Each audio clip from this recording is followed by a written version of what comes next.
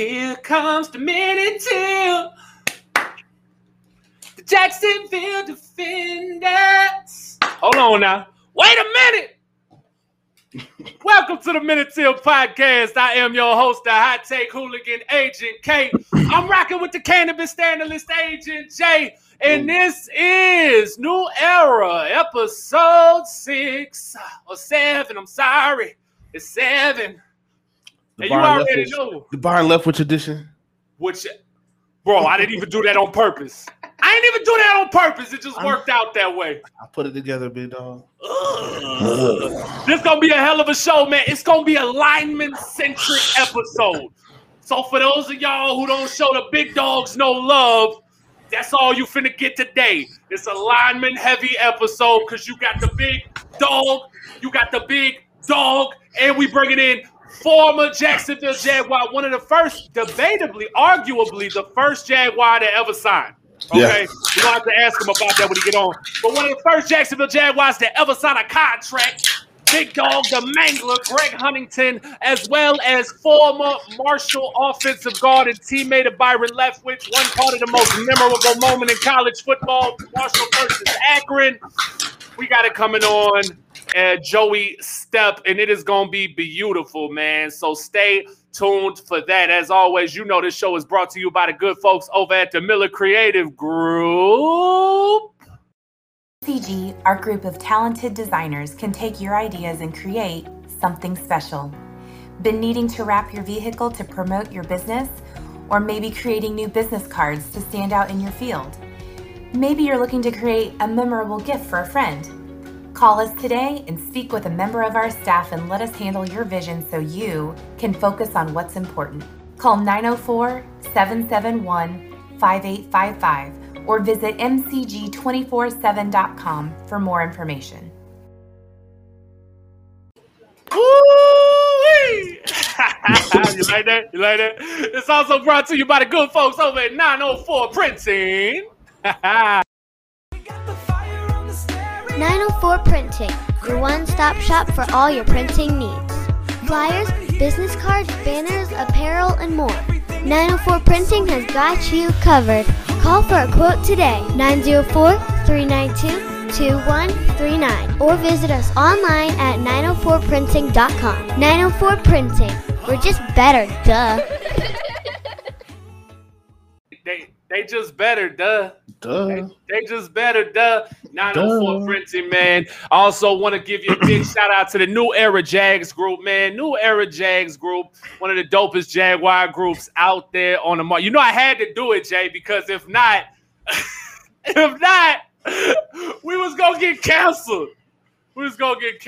Shout out to Dave Cicelo. That's my inside source right there. Y'all who don't know, when I be getting the inside scoop, it's Dave Cicelo over there. I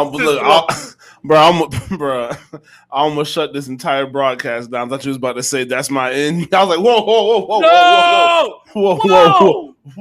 What is going on? I just said we would get canceled. How much did Dave pay you to say that? No, I'm trying not to get canceled, bro. We not getting canceled. Oh, but nah, man. God. Bro, and that's crazy because we literally did try to do a shout out last week, but yeah, that was crazy. The thing with having your own show, man, is just that sometimes you just have to go with the flow, like the structure of everything that's going to happen. Like there's no post production, and like we're going live, so. If something turns, I swear to God, I did it, right? Like, I had to go back and check the clip, and I was like, oh, shit. But I do want to give a shout-out to New Era Jaguars, to Dave Cicelo. I don't know about the chick he's got running the page with him. She kind of sized me, Michelle Callahan or something like whatever that is. I don't know about that girl. I don't argue with females like that. Who was the motherfucker with the clown? That's what I'm talking about. I don't know about that chick. But, you know, Dave good in my book, so I'm good with Dave. I don't argue with non-binaries. But outside of that, you already know New Era Jags is my favorite group to go to. Plus, I want to give a shout out to my dog. He been rocking with us since day one. Jerry Brown out there with the Jaguars Let's Go group as well. Yes, sir. Shout out to my favorite Jags groups. That's why I always go to get news and information or post anything that we got going on because the fans in those groups are diehards and I rock with them for sure. I also want to give a big shout out to the Barbarians Battle Arena.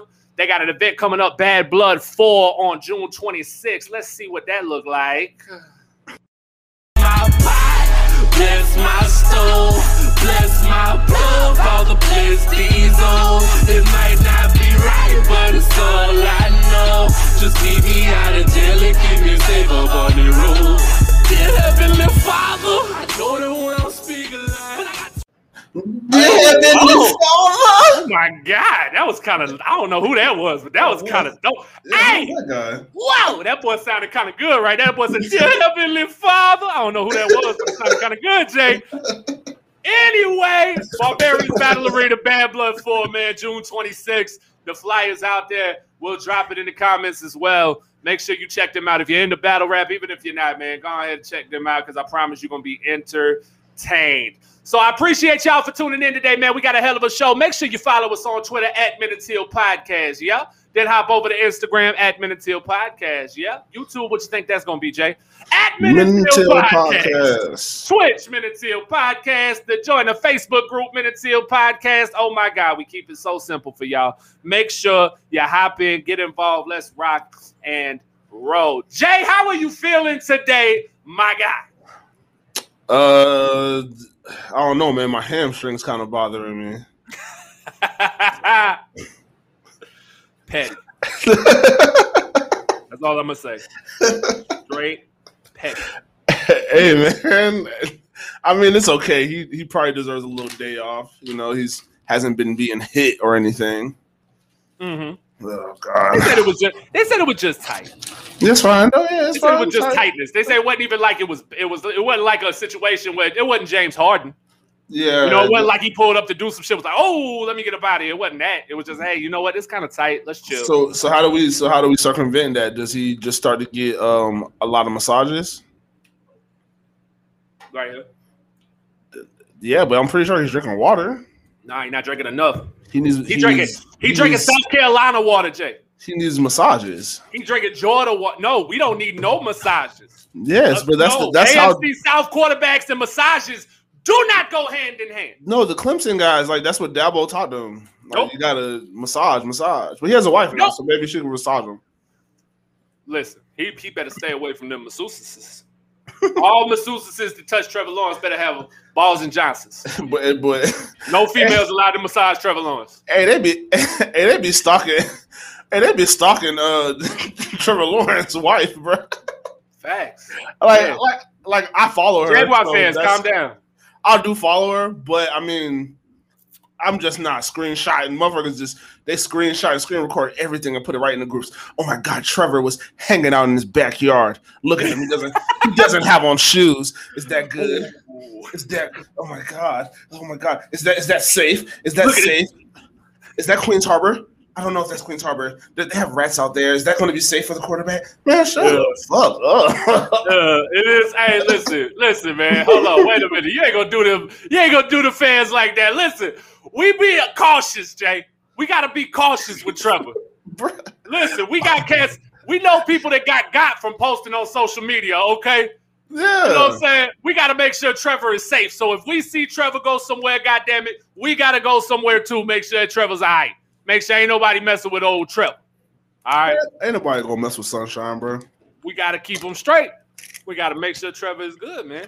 But yeah, I was a little, when I first heard it, watched the Urban Meyer interview and heard about the tightness in the hammy, I was like, but I mean, again, we know it because we live there, born there, raised there. That Florida heat is different. Yeah, it's hot. It's sweating. I don't care about South Carolina. I don't care about Georgia. Florida heat is different. So once you bring your ass to Florida, especially you out here running around in that Florida heat. Jacksonville, though, like that shit. This Jacksonville heat is different from South Florida heat. That shit is different from Orlando heat. Like this shit this heat is reserved. Like it's like, hey, y'all down. Yeah, it's down here. It's like, guess what? But we need it down here because like that's where that fuel comes from. That's when the players coming through and it's just reckless abandon because bitch, we practice it up. Heat index 115. The heat down there disrespectful. Yeah, it's fuck. It's disrespectful. The heat about disrespectful as the people. Yeah, you know what I'm saying. We don't play about the city, where the heat don't play about nothing. And it loves opposing, and the heat it loves opposing fans. I that's the one thing I do love. It loves the opposing fans because they hate it. Motherfuckers. I love our fans, and one of them fans will be one Jack Curry, who's currently tuned in watching today, and it's my dog birthday. Okay. It's Jack Curry birthday, so Jay, go ahead and sing Jack a song.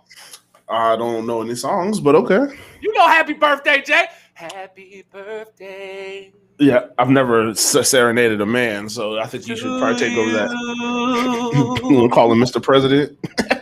Happy birthday to you. Happy birthday, Jack Curry. Ooh, happy birthday. Happy birthday. Happy birthday to you. You got to vibrate to kind of get the thing out there. You know what I'm saying? Happy birthday to my dog, Jack Curry, man. Jack Curry, man. Shout out to you. My man is watching live on his birthday with the livest Jaguar podcast on the face of the fucking earth. So salute to you, man. I appreciate you for tuning in. Shout out to Cynthia. What she say? We can call her Cindy, right? Cindy, yes. Cindy say she been A1 since day one, so you already know I love it. I love it. I love it. I appreciate you, Cindy, for sure. Washington State Jag fan is in the building, man. Shout out to him. He is a transplant. Mm-hmm. My dog came over from the UCF Jaguar. Definitely. He came over. Yes, sir. Yes, sir. Cindy says she been friends with Jimmy for years. That's what's up. That's what's up. Oh, Cindy say she a burner, Jay. Yeah, I got you, Cindy. Woo! Well, we're going to have a hell of a show today. We're going to get back to the news real quick. Let's talk about it, though, man. Let's talk about the Trevor Lawrence and the whole entire OTA situation. Trevor sat down a little bit today. There was also 4 interceptions today. Mm-hmm. 4 interceptions today. So what does that tell you, Jay? Are we that bad offensively? Or is the defense a little better than they used to be? Well, I can tell you, they better be better than they used to be because I'm pretty sure we're going to talk about that in a little bit. But we just got a new buddy that we're going to see twice a year. So our defense better be better than last year. We went through this before. I mean, if you remember, Blake Bortles threw 5 interceptions in practice during the 2017 season. Exactly. People went fucking crazy. That same defense. Oh my God, we were there. That same defense got 5 interceptions on Ben Roethlisberger. Yes. So Telvin Smith, AJ Boye, Tyler Patman, who wound up being very good, like a very good player in positions. Tyler Patman in that defense, he was pretty good. Those guys were picking the ball off.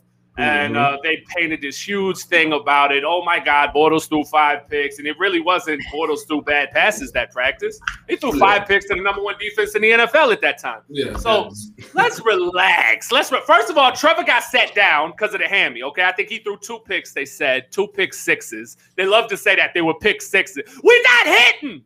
Yeah. What you mean they pick sixes? If you think Visca wasn't going to hawk somebody in and RKO that bitch at the 1, like DK Metcalf, you out your mind. I don't want to hear that shit. The defense is in a good position right now because they can jump the routes. They can do those things. The defense is supposed to do their job too. So calm down. Let's not start with the, oh my God, Trevor threw 2 interceptions. I don't know who threw the other 2. I'm assuming it was Gardner / Bedford, or maybe it was just Bedford. Who knows? Because I know they said Gardner had a pretty good day today. Gardner was back into it. But, I mean, you know what? Since we talking quarterbacks right now, I think it's no time better now than ever to go ahead and bring in that segment. QB1 Ty Jackson with that out-of-pocket life. You out of pocket, you out of place. You out of pocket, you out of place. You out of pocket, you out of place. But you out of pocket, you out of place. Yes, sir. Yes, sir. Yes, sir. Now I got to bring in my guy and hope for no connection issues today because he done upgraded on their ass. QB1, Ty Jackson in the building. What's going on, baby? He ain't got no sound. He ain't got no sound, Ty. Where the sound at? You got to click on the, oh, no, you got to click on the settings or something. You got to approve it. Oh, no. We was just on it earlier, too. We did a test run and everything. You got to click on the setting at the bottom.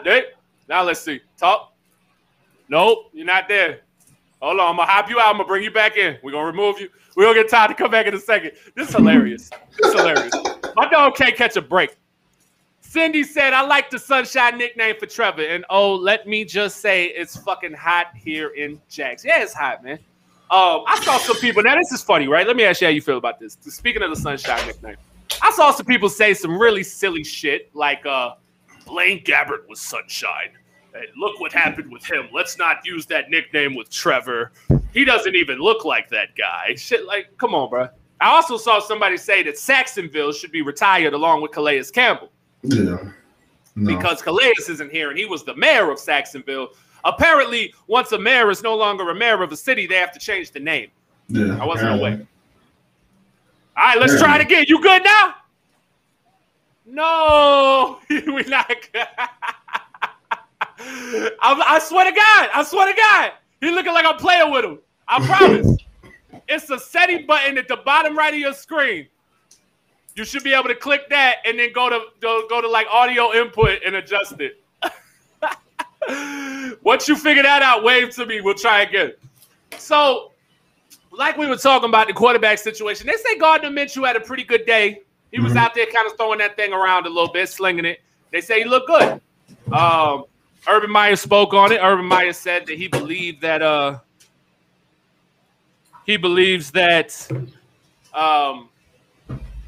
Gardner's competitive nature and his overall ability and whatnot that was showcased. The ultimate competitor is what he referred to him as. He said he shows that he's still a leader on this football team, and he really likes it. So for those people who felt like Gardner Minshew wasn't going to be here next year, I think they need to, reconsider that, because the writing's on the wall that Gardner is going to stay around at Jacksonville, I think, unless a trade offer comes.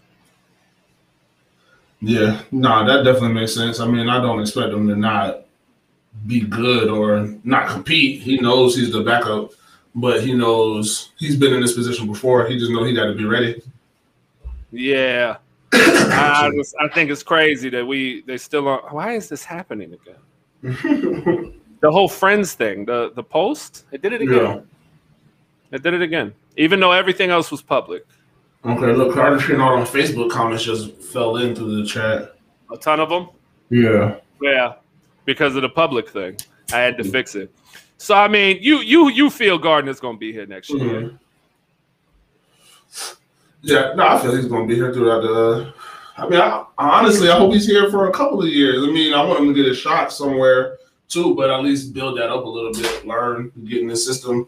Hopefully we can, if the team does better, he'll have a better shot of going somewhere else and doing better too. Mm-hmm. There we go. I think I fixed it now. There we go. All right, so I reshared it in some of those groups. So if you're in those groups, sorry, I'm not spamming. I'm just putting it back in the group because now the public, it's been transferred over to the public. Let's try Todd one more time. Yo. Nope. God damn it. It sounds like he's in the pocket. There's no sound at all. No, there's no. It's like your mic isn't on. That's what I'm saying. That's not me. I didn't mute you. I swear to God, I didn't mute you. I swear. He's saying that it says that the host is muted though, but I don't know. No, I promise. The mute button is not on.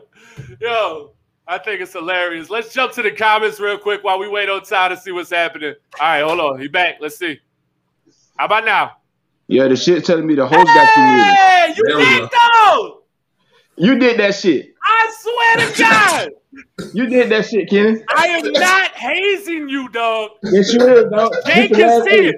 This is the last week of that shit. This shit had to stop. This shit had to stop. Because you know I smoke. And that shit got my nerves bad. You got to stop that shit, Kenny. Hey, my dog say, out of the comments, Robert Ross say, you got that Boost Mobile reception, so it was you, bro. They don't know you got my shit muted over there. A little yellow screen kept popping up saying the host has you muted. I'm like, what the fuck? I promise. Look at this. Watch this. Jay, if I press this button, can you see it? Can you tell it that he muted right now? Does it show you he muted? Okay. Cannot well, be never heard. mind. Now you not. Now you could be heard. Now I muted you. Yeah, I can see it. I can see when you the do little it. box ain't pop up, right? No little box. It's telling me that you're doing it though. But did the little box pop up? What box? You said a little yellow box popped up. Hey, you out of pocket, man. What's up? So how you feel about this OTAs, man? They're coming in, they saying Trevor got a little hammy tightness. Okay, that's normal. That happens. But looking back, and now they're talking about the defense today, right? And Urban Meyer says strongly, like, this isn't a win-or-loss deal. Now, you know, as a former player, when we going up against the D in practice, 100%. If we whooping that ass, we calling it a W for the day. Believe that. Right. So the defense comes out today with 4 interceptions. Now, as a quarterback, do you feel that we should err on the side of caution there? There's something to be nervous about? Or is that just a great day from a group of guys that get paid to play too? If I would say this, and I used to tell you this in practice, if your defense doesn't get any interceptions, that's something to be worried about. Because if you can't stop our quarterback, how the hell are you gonna stop, Tom Brady, Aaron Rodgers, or anybody else? So I mean, it starts in practice. So I mean, we got a good quarterback. They intercepted the passes from a good quarterback, and I mean, Gardner returned yesterday, and they got a couple off of him too. So that means our defense is on point. That's what we need to be applying. The defense. I'm not worried about our quarterbacks. I think Trevor Lawrence is fine. Yeah, I'm not concerned with him. Now, how do you feel about that whole? You see that right there? She said, "Give it a blunt." Right. talking to you and you. You know what? Right. I'm in a whole nother room, so y'all can roll up as many times as you want today, because y'all ain't finna get me again. Ain't no respiratory rape this time. No respiratory rape today. I'm in California. Hey, guess what though? You know what? I remember when he wouldn't even burn. Todd was a quarterback with the dreads, ain't smoke. He used to come up to the car and get on me and Jimbo about it. He'd be like, "Hey man," he was an athlete of athletes, bro. He was like, I'm telling you, Todd was ESPN. I'm telling you. I stopped for a minute. Yeah, but now shit. Hey, it's back. But yeah, like talk to me about the Minshew situation. What you feeling about the Minshew situation? I think I told you this on the first episode. We shouldn't trade Gardner Minshew. Why trade him? Right. Who do we replace him with? Yeah. Trevor Lawrence got to have a backup. I mean, CJ Bedford. Yeah. Did you see that picture with CJ Bedford, Trevor Lawrence, Gardner Minshew with some dude at a bar somewhere? He got a picture with all 3 of them. Did you happen to see that picture? Yeah. But for the longest, I thought CJ was a fucking kicker. I ain't gonna even lie. Oh, man. CJ is shaped like a long snapper. That boy got a belly hang out over his pants. He ain't got that. He ain't got a cut on his body unless it's self-inflicted. That dude there, bro. That is a dad bod looking motherfucker right there. He does not look like a professional athlete whatsoever. Mm-hmm. I'm trying to figure out why he's here. Yeah, I don't understand. I think just to have the depth. I'm guessing just depth, just to have a third guy who's at least played in the league. But it's just like as soon as they sign him, everyone's like, "Oh, well, that needs Minshew." I'm like, that don't mean shit. I ain't never seen CJ Beathard do anything. He knows how to hold a clipboard. He was in a Kyle Shanahan offense. He sucked. He sucks. Yeah. He sucks. He sucks. Every day. But I think it's all. I think he's just there for mental. I think he's just there for playbook and to help really help Trevor get a little bit better. Because he's probably a smart guy, but he can't play in the NFL for real. He's there to help the defense get better. Yeah, scout team. That's what he's there for. He's a scout team quarterback. He Mitch. Yeah, he Mitch the old head. Todd know what I'm talking about. He Mitch the old head. He banned that a Mitch. Mitch with the ski mask on before the game, the purple ski mask. Fucking clown, man. Yeah, man. Mitch was 47 years old.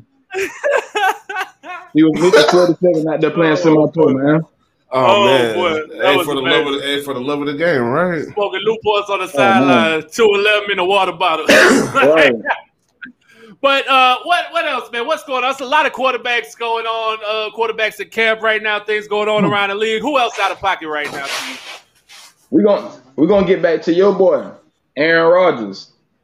We got this thing again. A-Rod deciding he don't want to show up. You're gonna do one or two things, A-Rod. They're gonna either trade you or you're gonna quit. You're gonna have to pull a Barry Sanders. Point blank period. You're gonna have to just retire because you don't like what's going on and try to come back maybe 2 years and come back to another team. I don't know. But right now, dude, you completely out of pocket at what, 30? What are you, 36? 37? 37? 37, I believe. Yeah, like you got probably 2 more good years, and you're gonna need to retire anyway. So groom the young quarterback. Go to Las Vegas. Go to the Raiders. Finish your career out over there. Yeah, I don't think he was bullshitting when he said he don't want that he potentially don't want to be there, like, because he could retire. I mean, shit, he don't really need to prove nothing else. I mean, I'm pretty sure he wants another Super Bowl, but shit, you got one. Most motherfuckers don't even get close to getting one, so right. So that's straight. It's just I don't know, bro. He couldn't work with the last coach. He couldn't. Now he can't work with the front office, so it's just like, can y'all just mutually, decide to do some shit? But like I said, I don't. Yeah. He definitely needs to be in whatever team he's on. He need to be in camp. But shit, if they're gonna do something, they need to hurry up and do that shit. Aaron Rodgers, if I'm the Green Bay Packers, doesn't play it down to football again. You either play for me or you play for nobody. I'm not trading you. I don't want to get nothing for you because at the end of the day, you're not going to get anything worth Aaron Rodgers. Like, you're never going to get compensated enough for a future Hall of Famer, Super Bowl quarterback with former MVP just recently with gas in the tank. You know what I'm saying? Car value depreciates the moment you drive it off the lot. Well, that's a $100,000 car. He's not about to get $100,000 for that car. You about to have to trade that thing in, and you only about to get partial value. So instead of going and taking that thing to the dealership and just getting a little bit for it and possibly having to play that man again later down the road and deal with that shit, nah, big dog, go ahead, sit down. Go get your $12 million from Jeopardy a year. Go do your little host thing. It clearly wasn't that important to you anyway. Green Bay did you got to look at what Green Bay did. Green Bay moved on from a legend for you. There was another old guy exactly in your position who wasn't ready to move on. Same age. They brought you in. He wasn't ready to go. He wanted to stick around there, not go somewhere else. He wanted to be there. Yeah. And they moved on from him for you. So look at what Green Bay has done for Aaron Rodgers. And now you can argue the roster situation, but I still think that's arguable. Aaron Rodgers has had players. He has one of the best receivers in football right now. And I heard somebody earlier today, I don't remember the player, but it's a former player, said he will always believe that a proven player is better than a draft pick. Okay? So when we're talking about proven professional players, the Packers have proven professional players. The issue is they haven't drafted him the guys that he wanted, and he has an issue with that. He wanted help, and they haven't drafted him help. I mean, when who have they picked on the offense after they picked Devontae Adams? Who you got Aaron Jones, you got Devontae Adams, now you got the other running back. Who the other running back? After them, who the other running back they just got last year? Quadzilla. Shit. The running back from Wisconsin. Well, they're not getting offensive linemen. They're not getting receivers. Yeah. Like all that most of all their picks that they've been spending all their picks on defense. They just inked that left tackle to a big huge deal. They got his left side protected with an all-star. They inked him to the big deal. They paid him. Aaron Rodgers getting paid. You got the best receiver in football. Yeah, but you have one of the best running backfields in football now. What's the problem? But they haven't been investing. They need to be the same way. They need to be investing in that. As in, that doesn't mean just throw all the money in it. That means throw some picks at that shit too. Because I need to have 3 or 4 guards in this motherfucker until we can figure out which one is going to be the one. Have you seen the Packers defense? We almost beat the Packers. Okay, and like I said, we went out there with a terrible offense and almost beat the Packers. Yeah, so they're investing to get that defense right. If Aaron Rodgers, they just did that this year, though. Like I said, they just did that this year. They spent all them draft picks on defense this year. Yeah, but didn't they need it? Yeah, but they probably should have been doing that. Like I said, they would go and pick like obscure players and they pick the quarterback the year before. I was about to say, let's be real, because that's what it is. It's the quarterback. They drafted a quarterback the year before. It's that pick. But we just sat here and had this conversation about Atlanta, and we're going to get to that in a second because they out of pocket. I'm going to say it for you. Atlanta's out of pocket. Yeah. We're gonna go there next. But look, we said it about Atlanta. We said it about New Orleans, Pittsburgh. New Orleans is a little different because of the situation. But Pittsburgh, the Patriots, Tampa Bay, all of those teams who had the old quarterback, we said Atlanta shouldn't have drafted Pitts for real. They should have jumped out and grabbed Fields. I know Pitts is a generational talent, future gold Jaguar. I believe you. I agree. But if Pitts is who he's supposed to be, Matt Ryan still has gas in the tank. Julio Jones would have still been there. All of those guys, all that talent, you're not going to be in the top 5 next year. If you are, somebody should get fired. You have all that talent. So you're not going to be in position to draft that quarterback. Because I think that's what it boiled down to was that Julio was probably tired of playing with Matt Ryan. Like that, it has to be that. He doesn't like Matt Ryan. He doesn't like him. They had disagreements last season. He said Julio sat out of games. Mm-hmm. Y'all don't remember him sitting out of games and shit last year? Like they had issues. There was an issue, Matt Ryan and what's the other receiver? The young receiver that they got? Calvin Ridley. Calvin Ridley, yeah. Him and Calvin Ridley, they good. Calvin Ridley was getting more balls. Julio, he got hurt and they threw him, he was damn near like a third receiver almost. Yeah. That's why he wanted out of Atlanta. And Julio finished with 700 yards and 3 touchdowns. So, we're here now. He played half the season. He did exactly he only had 3 touchdowns. But that's what he does. But he doesn't score he's not a double-digit touchdown guy. He breaks. Exactly. He'll break a long one. If I read off Julio's touchdowns for y'all for the last 6 or 7 years, you're going to think it's some third option receiver on insert random team here. Julio is Julio. I'm not saying he's not. But Julio hasn't been Julio. When he breaks long touchdowns, I mean, they have he's a possession receiver, Lou. He's a third down guy. I mean, you can't take nothing from him. When you gonna use Julio? Where do you use possession receivers primarily, though? But they've had running backs too. They had Devontae Freeman and then Todd Gurley. I mean, these guys were scoring touchdowns in the league. Regular ass running backs, though. But that's because Julio get them down there and then they run the ball in. It's like when Fred Taylor was getting all those rushing yards and then Mojo was getting the touchdowns. We don't see win the MVP. That was years ago. But wasn't Julio the number 1 receiver in the league that year? Look at Julio. Yeah, years ago. That's what I'm saying. We talking about old Julio. But see, you're just talking about the touchdowns. Look at his numbers. I'm talking about the touchdowns. I don't care about yards. He played in half the games. We had this conversation. Yards. We had this conversation before, though. He only accounted for 3 touchdowns. He gave you 18 points. That's it. He was hurt.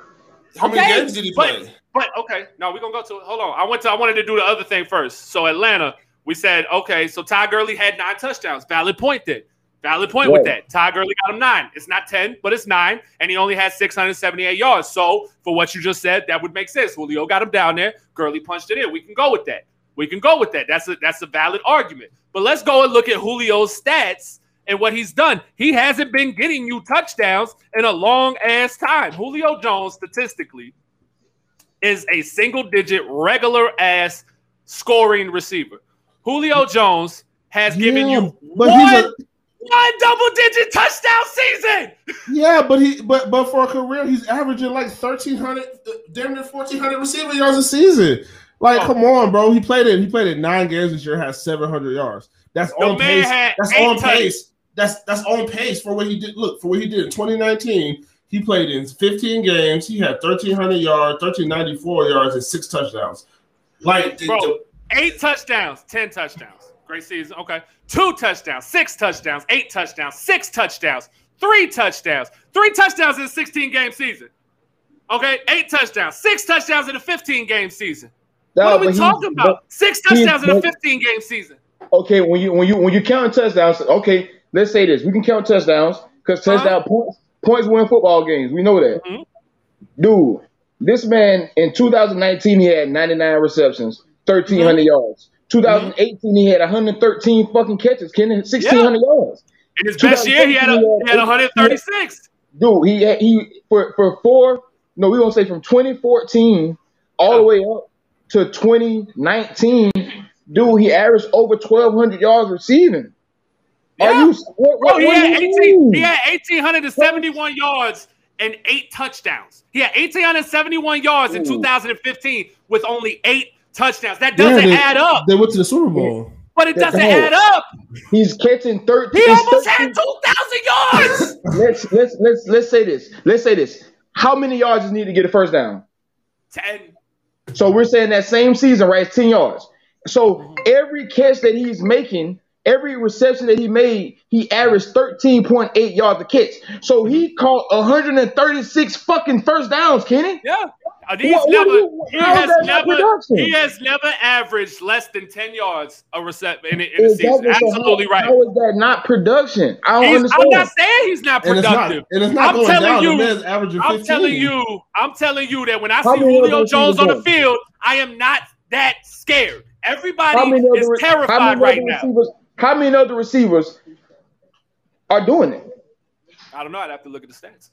I mean, like, none of them are averaging. I don't have a producer. I have a producer. I need a producer. If you're currently tuned in right now and you'd like to be a producer for the Minute Till Podcast who can look up stats on the go, please inbox us right now, minutetailpodcast@gmail.com. I'm going to tell you right now. I'm looking at the comments. I'm telling you right now, Cindy.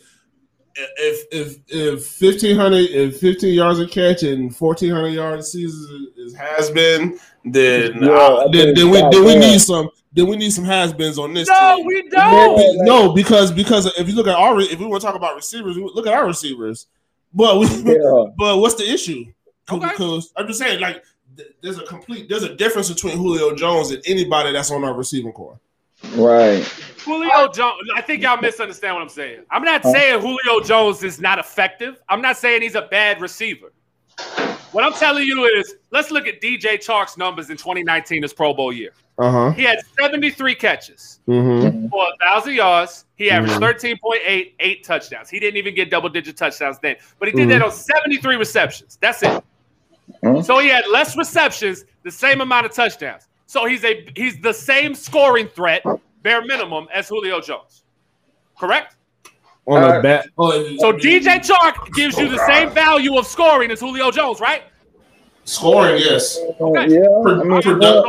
Yard production, no. Okay, that's okay. I'm just talking about scoring. Who else? Who else we want to look at? Who else? What you want, Visca? Yeah, I mean, we can't do Visca. He's too young. He didn't. Like I said, there's nobody else. I mean, the man averages his numbers scoring are not impressive. That's all I'm saying. He's not coming over here and giving. You know what? How about this? Allen Robinson. Let's go there because we wanted Allen Robinson. I was about to say that. Use Allen Robinson.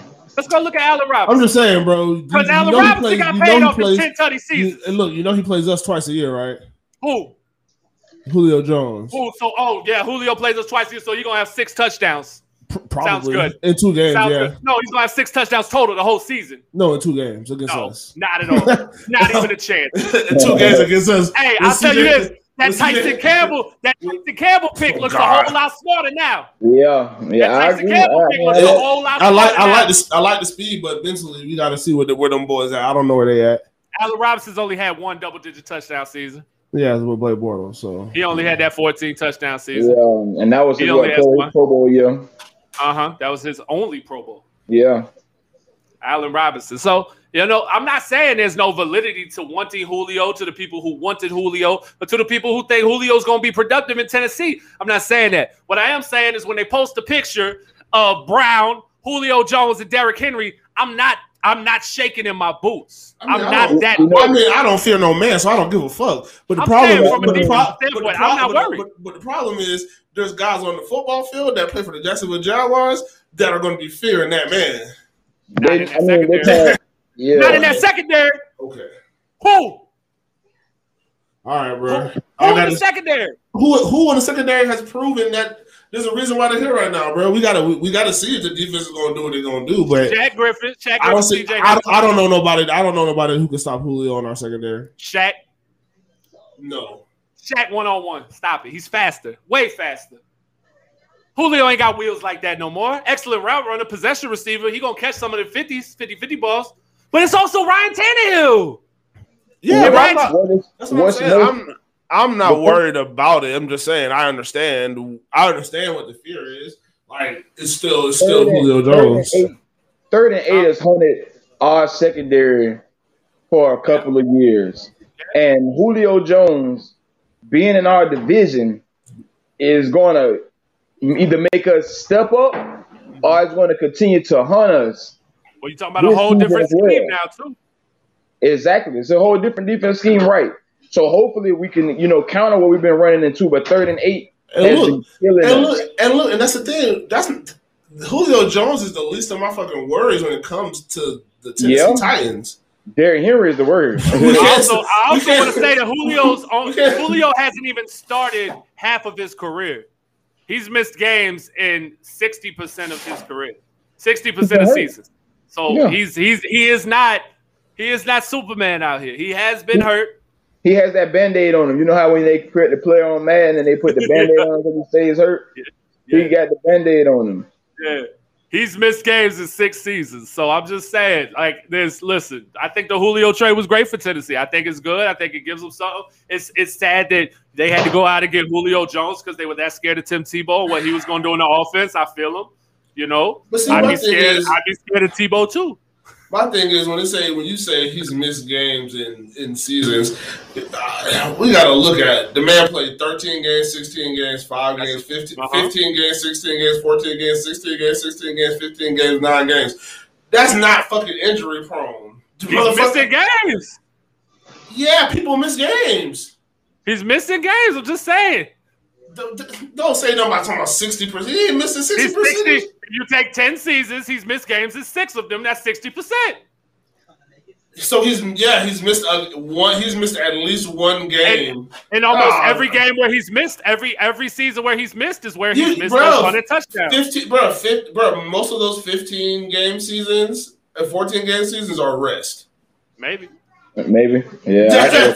Like, bro, they rested going into the playoffs, bro. Maybe the bit he don't be getting hurt like that. Pull the audio. He don't get hurt like that. Bro, 15, 16, 14, 16, 16, 15. That's all in a row. That's 2014 to 2019. What game we play Julio this year? God damn. What's the schedule at? I don't know, twice. I'll be at one of them. What's the schedule say? It's early.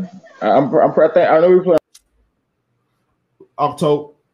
Oh, yeah, kids. October. What week? Oh, what happened? Oh, I thought you lost, bro. I ain't do it. I heard kids. I thought you pulled them. I thought you. Week 1, week 2, week 3, week 4, week 5. Played them October. So he gonna play. So he gonna play 4 games and get hurt this year because he gonna get hurt before he play us. I love it. I love it. To tell you. Man, listen, I'm not worried about Julio. I love it. Julio is Julio, and he's back at it like a crack addict. I'm not worried about Julio, man. We would have seen Julio either way too, because we got the Falcons too. The Falcons coming to Jacksonville, so we would have seen him either way. We got to remember, man. He's got Ryan Tannehill throwing him the ball. He's got a brand new offensive coordinator. We don't even know. I want y'all to think back to the Cleveland Browns when they got OBJ, Baker Mayfield, Nick Chubb, Kareem Hunt, Jarvis Landry. Insert fire-ass tight ends. There was 2 of them, and Joku, the other cat, forgot the other boy name. And they had a good offensive line. We looking at them on paper going, holy shit, the Browns about to kill everybody. The Browns couldn't do nothing in that first season. Oh, yeah. The coaches were terrible. They was good on man. Yeah. But the coaching staff couldn't do it. You got a new offensive coordinator coming in. Mike Vrabel's favorite play, power eye halfback dive. That's it. Yep. So it is what it is, man. But I appreciate y'all for tuning in, man. It's the Minute Till Podcast. It's brought to you by the good folks over at the Miller Creative Group. Got to pay the bills right quick. CG, our group of talented designers, can take your ideas and create something special. Been needing to wrap your vehicle to promote your business? Or maybe creating new business cards to stand out in your field? Maybe you're looking to create a memorable gift for a friend. Call us today and speak with a member of our staff and let us handle your vision so you can focus on what's important. Call 904-771-5855 or visit mcg247.com for more information. Oh, Miller Creative Group. I love them to death. I also love my dogs over at 904 Printing, your one-stop shop for all your printing needs. Flyers, business cards, banners, apparel, and more. 904 Printing has got you covered. Call for a quote today, 904-392-2139, or visit us online at 904printing.com. 904 Printing, we're just better, duh. 904 Printing, they are just better, duh. So anybody else looking out of pocket to you right now, man? At the moment, let's see who else we might have. No, I mean, New Orleans got a situation. I'm waiting to see how that's going to work out. I kind of feel like if Green Bay would have made a move, they should have traded Aaron Rodgers to New Orleans. To me, Jameis Winston is trash. I'm going to say it live. He's like crab man, crab cake, crab leg ass. Like, he's garbage. Like, he's not NFL quarterback material. Like, I think he should play arena football. But, you know, they got Taysom Hill. He's still there, so I'm waiting to see how that's going to work out. But I believe that they might be the team to make the move to try to get Aaron Rodgers. But I don't know what they're going to be able to offer Green Bay. But other than that, at the moment, man, we're in a situation. We're waiting to see what's up with Deshaun Watson. No word on him at the moment. So everybody else is looking good. Lamar Jackson, I wanted to say that I've been following the Ravens net training camp, and he's been looking amazing. Yeah. So I'm excited. Trevor Lawrence been looking pretty good as well. So it's interesting. It's a lot of good quarterbacks in the NFL. I think it's gonna be a real good season. So I'm just ready for the preseason to start, so we can definitely see who's really out of pocket. Because right now everybody is hidden behind those curtains. Yeah, man. Well, I appreciate you for coming on today, man. We had us a successful segment with Todd Jackson, QB1 finally. And my man wore the right jersey. I mean, it's close. It's still Leonard, but it ain't Jalen, so we cool with it. It's a throwback now, man. Definitely throwback one time for Super Bowl Lenny. Yes, we shouldn't have got rid of Super Bowl Lenny, so we definitely still rep you here, Lenny, for sure. But yo, no more hazing, man. It's the end of that shit. Like, this the last week. Wait, you lost sound. We can't hear you. What you were saying? Hey, man, that's Todd Jackson, QB1 without a pocket, man. We appreciate it for coming on. That is my guy. We're going to stop messing with Todd, man. Let me leave Todd alone. Hey, I'll just play it. Bye, Todd. Hey, so that was QB1 with Todd Jackson, man. I love that dude, man. Come on. He give us a little bit of different insight. You already know. So this is the Minute Till Podcast, man. It's brought to you by the good folks over at the Miller Creative Group. Make sure you check them out online at mcg247.com or on all social media platforms at mcg247. Miller Creative Group. Discover the one source difference, as well as the New Era Jaguars Group. Dave Cicillo, my insider. Dave Cicillo has a girlfriend that works at the stadium. He has to. That's how he gets all the information he gets. Otherwise, it doesn't make sense. He has to know somebody who knows somebody who walks the dog for somebody or he's doing unmentionable things to people maybe in that office.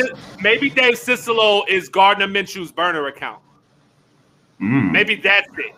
Maybe Dave Cicillo is actually Gardner Minshew's burner account. Yeah. And Gardner be leaking information, right? Because he's salty. So he leaks information and he tries to hide it by talking bad about himself. Have you ever seen Dave Cicillo and Gardner Minshew in the same place at one time? I have not. So I think it makes sense. I think we figured it out. Dave Cicillo is Gardner Minshew's burner account. It makes sense. It makes total sense. You know what else makes sense? That I'm a lineman, and then I love linemen, and then I went out there and I found one of the baddest linemen on the planet to come on and talk Jaguars football with me today. And I'm going to introduce arguably the first Jaguar to sign a contract in Duval County. The only Greg Huntington. The Manglers in the building. What's going on, my friend? Duval, yes, sir. Yeah, can you I always tell people I am the original Jaguar, although was the original 10. And when we flew in that day to sign our contracts, I actually was the last guy in town, so I was the 10th guy. But that's so long ago in history, I can still just get away with revisionist history that I am the original Jag. Hey, let's go with it. For real. That's it. Anybody ask me, I'm telling them that. If they say different, I might elbow drop them. Who knows? We might make it happen, Cap. Hey, on a personal note, something I'm really excited about. The wife and I were flying to Cincinnati on Thursday. I'm actually being inducted into my high school Hall of Fame. I ended up finishing my high school at Archbishop Moeller High School, all guys Catholic high school. It was a football powerhouse, 8 state championships, ranked number 5 in the USA Today, number 1 in the USA Today. I actually was in Algebra 2 class with Ken Griffey Jr., believe it or not. He was a senior. I was a junior. Truth be told, true story. He passed his math test over to me. I filled it out for him. I didn't get 100. I didn't get him 100 because that would have been too obvious, and he paid me $5 for that. But Ken's a really good dude. We used to hang out after lunch and shoot some hoops. But I'm excited about. I mean, if I think the players that went through there, it's a real honor for that to be happening. And you know, I'm 50 years old now, so I've lived life. I got a wife. I got 3 girls, so it means even that much more to me. So thanks for having me on tonight. Hopefully, I can be brief and amazing.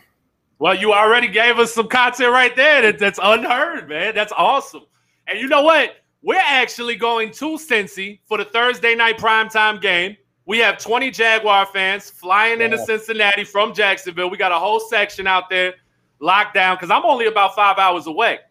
So, you know, maybe I have to hit you. Maybe I have to slide down to Cincy for your induction ceremony. Bring a little, you know what I'm saying? Maybe I have to come get a press pass and come shake hands with you. I'll be there for you. We'll see what happens. But no, that's awesome, man. Congratulations to you on that.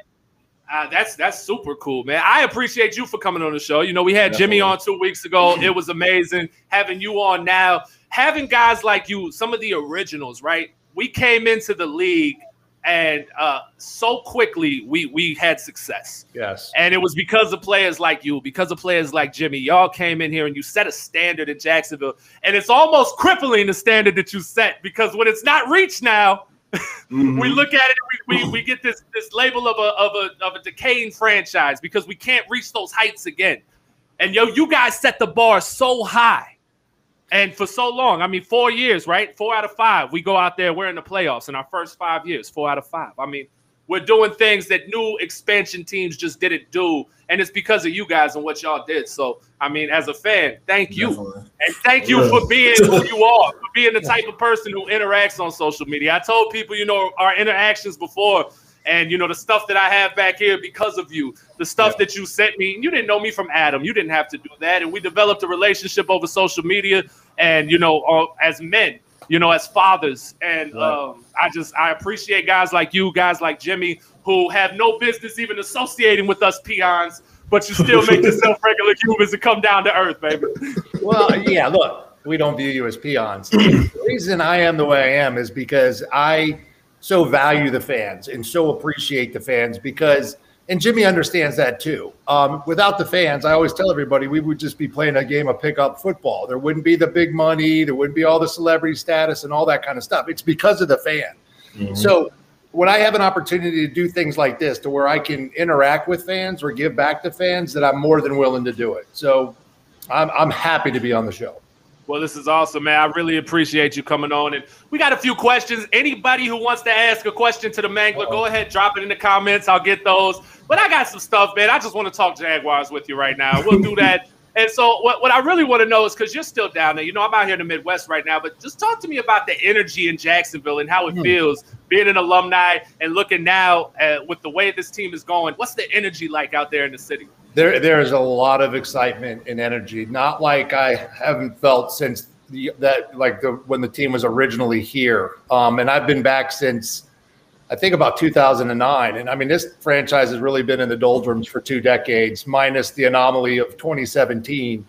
The buzz, you know, I warmed up to the idea of Urban Meyer when I started to hear his press conferences, the way in which he was, you know, setting the battle standard, if you will, for the team. Obviously, the excitement of having, you know, the first overall pick and Trevor Lawrence and what that means. Travis Etienne. It's it just feels like things are lining up for us to be successful. Yeah, absolutely, man. The energy in Jacksonville, from what I've seen, I came down for the draft party, and that was awesome. Just to fly into Jacksonville simply because it was historic. We've never had the number 1 pick. So, I got with the fans, and actually fans and sponsors came together. They flew me out. That was amazing. See, that's the thing about the Jaguar fan base is we get such a bad rap. But in reality, we got some diehard, amazing fans. And just on on our little platform right here, we have some diehard, amazing Jaguar fans who support what we do. So I thank all of y'all, because without y'all, the sponsors, the fans who donated, I wouldn't have been able to fly out to Jacksonville and be there for that historic moment. So I appreciate y'all as well. The energy is second to none, man. From what I've seen, it's pretty amazing.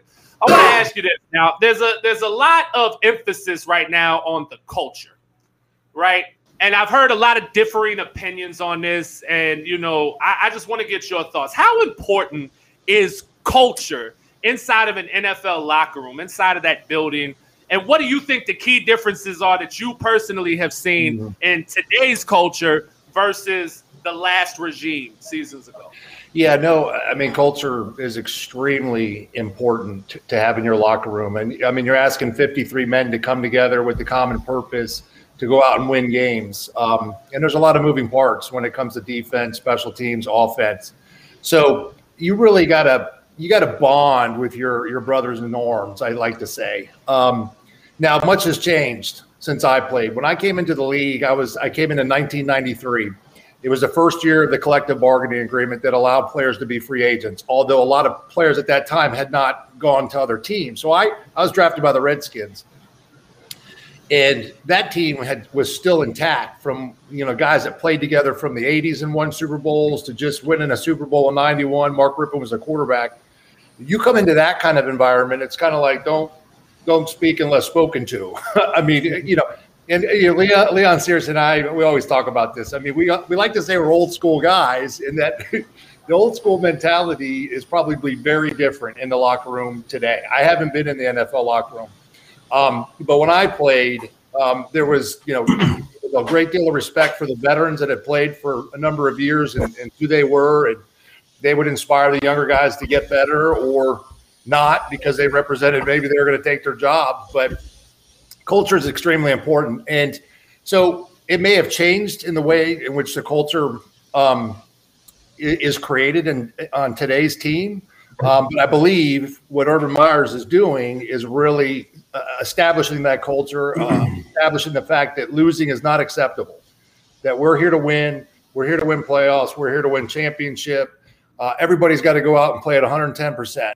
So I think it's there based on, some of the mini camps and things like that, almost 100% participation, guys flying around. Apparently the defense had a great day today. Unfortunately, Trevor threw 2 pick sixes, but that's what everybody's talking about. But, it's going to happen. The difference between the college and NFL is clearly the speed of the game. And a pass you can get away with in college, you're not going to get away in the pros. So it'll just take time for the game to slow down for him and be the player that he needs to be.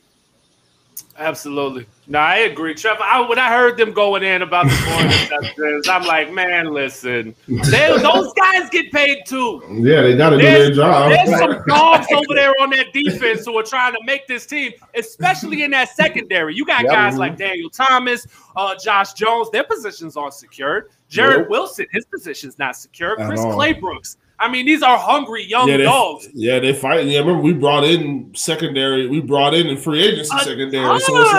So it's like you guys. You think Sidney Jones wants to sit on the bench? No. That way it was a second-round pick out of Philly. He was brought there to be a difference maker. He came here and became a starter. He wasn't looking to go back to the bench. He's going to be a dog. And that atmosphere, guys competing for their jobs, that too is going to play into developing that culture of playing fast, playing tough, and playing to win. Yeah, and then that's my biggest thing is people are like, oh, man, Urban Meyer, he's a college coach. I'm like, well, maybe that's what we need a little bit around here is to teach these motherfuckers how to teach these players how to be professional athletes, because right now we're dealing with a whole bunch of bad habits from a whole bunch of different other places. We can just stop it all right now. We start at the bottom, start at the base, and this is what needs to be expected, and this is how things happen. So when we got new guys coming in, hey, guys, this is the program. You see everybody else is buying in. There ain't no question of what you're doing or what's expected because it's on the wall and everybody else is doing it. So sometimes you got to go back to school, and I don't have an issue with it.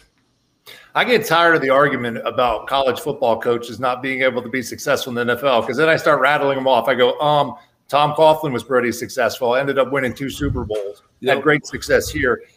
Jimmy Johnson and the Cowboys had a major run in the 90s. And then you look at what Pete Carroll's done in Seattle. So it can be done.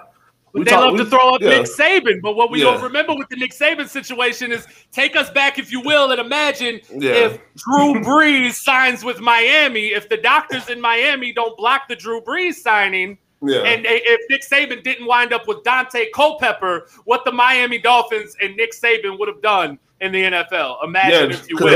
They had a really good team. And the 2 seasons he was there wasn't like atrocious.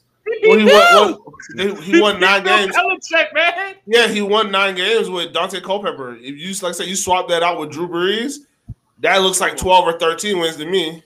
Oh, I'm telling you. You knock off. He didn't just beat Bill Belichick. You beat the Patriots. Yeah. You beat Brady and the real deal dynasty Patriots. You knocked them with Dante Culpepper. With Dante Culpepper. The Patriots don't have a good history of winning down in Miami, though. They don't. They don't, but it's the Heat. I think it's the Heat. They're so used to. So we knocked them off when they came here. That was awesome. That was man. The fans were upset because of how hot it was. But I think the most miserable fans I seen were the Packers fans, because they were passing out. They were passing out all over the stadium. It was. I had a friend's tremendously hot. A friend's wife passed out, and they live in Jacksonville, so it's oddly enough, but he's a Packer fan, and his wife actually passed out in the vestibule area. It was crazy. Bro, it was over 100. It was over 100 like outside, but on the field it was like 108, like 110, something like that. Yeah, well, I think what Shad presented in some of the stadium upgrades, he said that every seat will be shaded. Now, I assume that's going to be a similar situation to what they did in Miami with those, canopies. But it has to happen. I mean, I had the luxury of being in a suite that our company owned, but you'd look out there and it looked like the stadium was half empty because people were seeking refuge in the day. And I sit on the bad side. But I mean, I throw on sunblock and I thug it out. I thug it out because I just know that the fan that's sitting next to me that's been drinking all game and he's been talking shit all game because there's usually fans sitting next to us. Guess what? No, you're not gonna make it. You're not gonna make it. You're not gonna make it. You're not gonna make it. So I encourage you. I'm sitting there with water. I respect the hell out of the drunk fans. I have never drunk a beer at a football game. I mean, I don't drink now, but even in my younger days at Jaguar games, I refuse to drink alcohol. I don't get drunk at the tailgate. No, sir. I know what that sun will do to me. And I'm not a fan of getting beat up by nothing, especially not the sun. I ain't feeling it. I'm going to win this battle. I'm going to hydrate so I don't die, mate. But, I'm looking at it. The offensive line, right? We know. Listen, Jay is a former lineman. I'm a former lineman. You're the former lineman on the show right now. So the offensive line, we know it's the most important position on the football field. Without a doubt. Starts with us, ends with us. Your pretty quarterback can't throw the ball if we don't protect him. Your flashy wide receivers ain't going to rack up those touchdowns if we don't give them time for the ball to get there. Your stud running back can't run and get through the holes if we don't make them. So it seems to me, though, there was a very big difference in opinion when we looked at the armchair GMs and public perception of our offensive line versus the thoughts of those in the building and even some of the mainstream media, how they felt about guys like Cam Robinson or just the O-line in general. How do you feel about the offensive line that's currently in Jacksonville, and what do you expect out of those guys this season? So let's start with the tackles. So you got Cam Robinson and Jawan Taylor. Both of which have had seasons where they have shown that they have the ability to be good at those positions. Unfortunately, last year, for whatever reason, they took a step back. Some of their set angles weren't really good. They were giving up way too much, pressure, not, keeping the pocket solid. But I think the potential is there for them to be good again, if you will. Now, the lineman that we got from Stanford apparently physically looks great. We'll see when they put the pads on if he can press them to compete.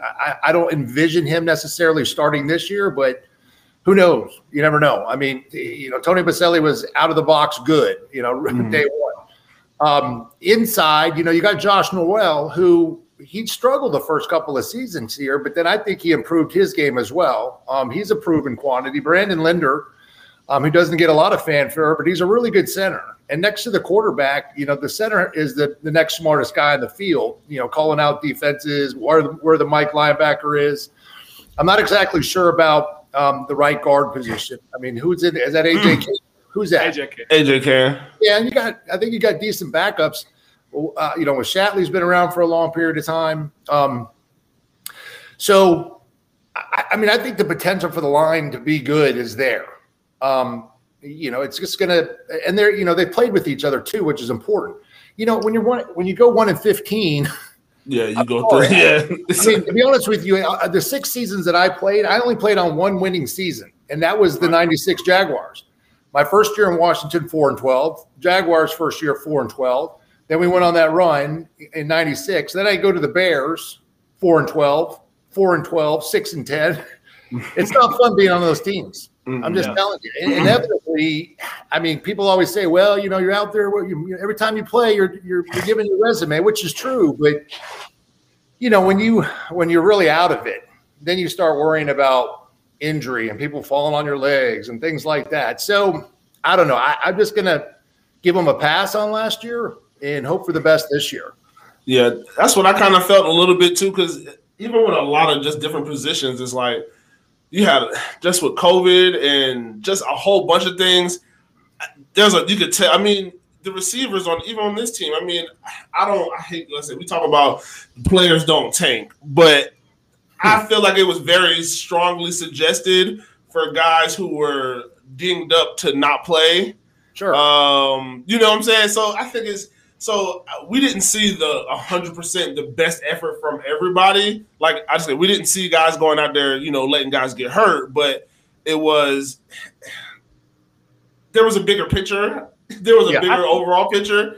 So, like I said, I'm more of kind of giving it a wash. I still need Andrew Norwell to get a little bit tougher because he gets ran over. I don't need my left guard shit. I don't need him on his back. I should never see him on his back. Yeah, that's a good point. I think the offensive line looked interesting because you got to look at it and think about this. Like they did produce a 1,000-yard rusher.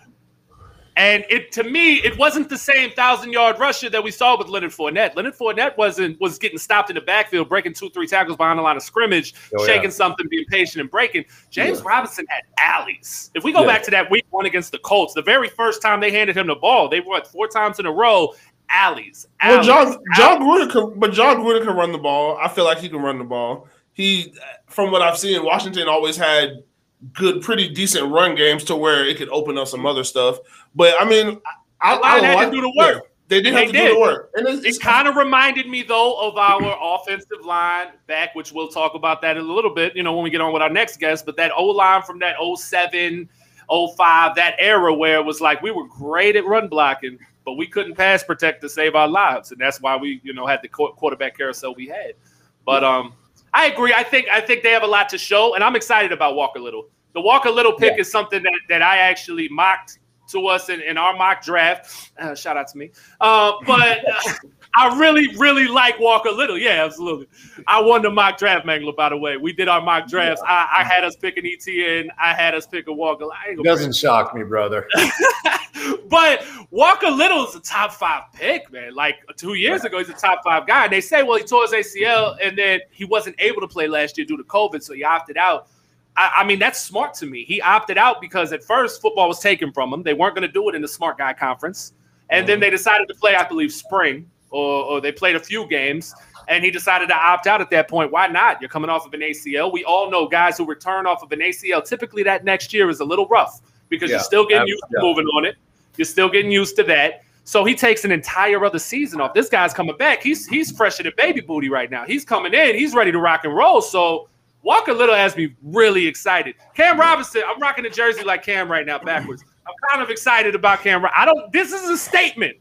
The media asked a couple times and they kind of acted like he's just doing it. No, Cam Robinson's doing this for a reason. He's got this jersey backwards because I think he wants you to see this. He wants you to know Cam is about to do something. And he got the logo, the Jags logo is on his back.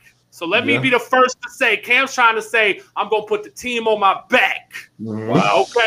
Cam, look, hey, I'm reading the little deep. I like well, what I'm going to need from him is a backside because he doesn't have any butt, and that's like my left. I need my left tackle to have something, man. Cam got to get under the squat rack, baby. Cam got to get under the squat rack.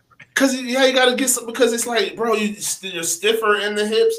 But if you were thicker there, I could understand it. But you got to be quicker with your feet movement if you're not gonna have all that down there. So I don't know. He's pretty good from what I've seen at OTAs.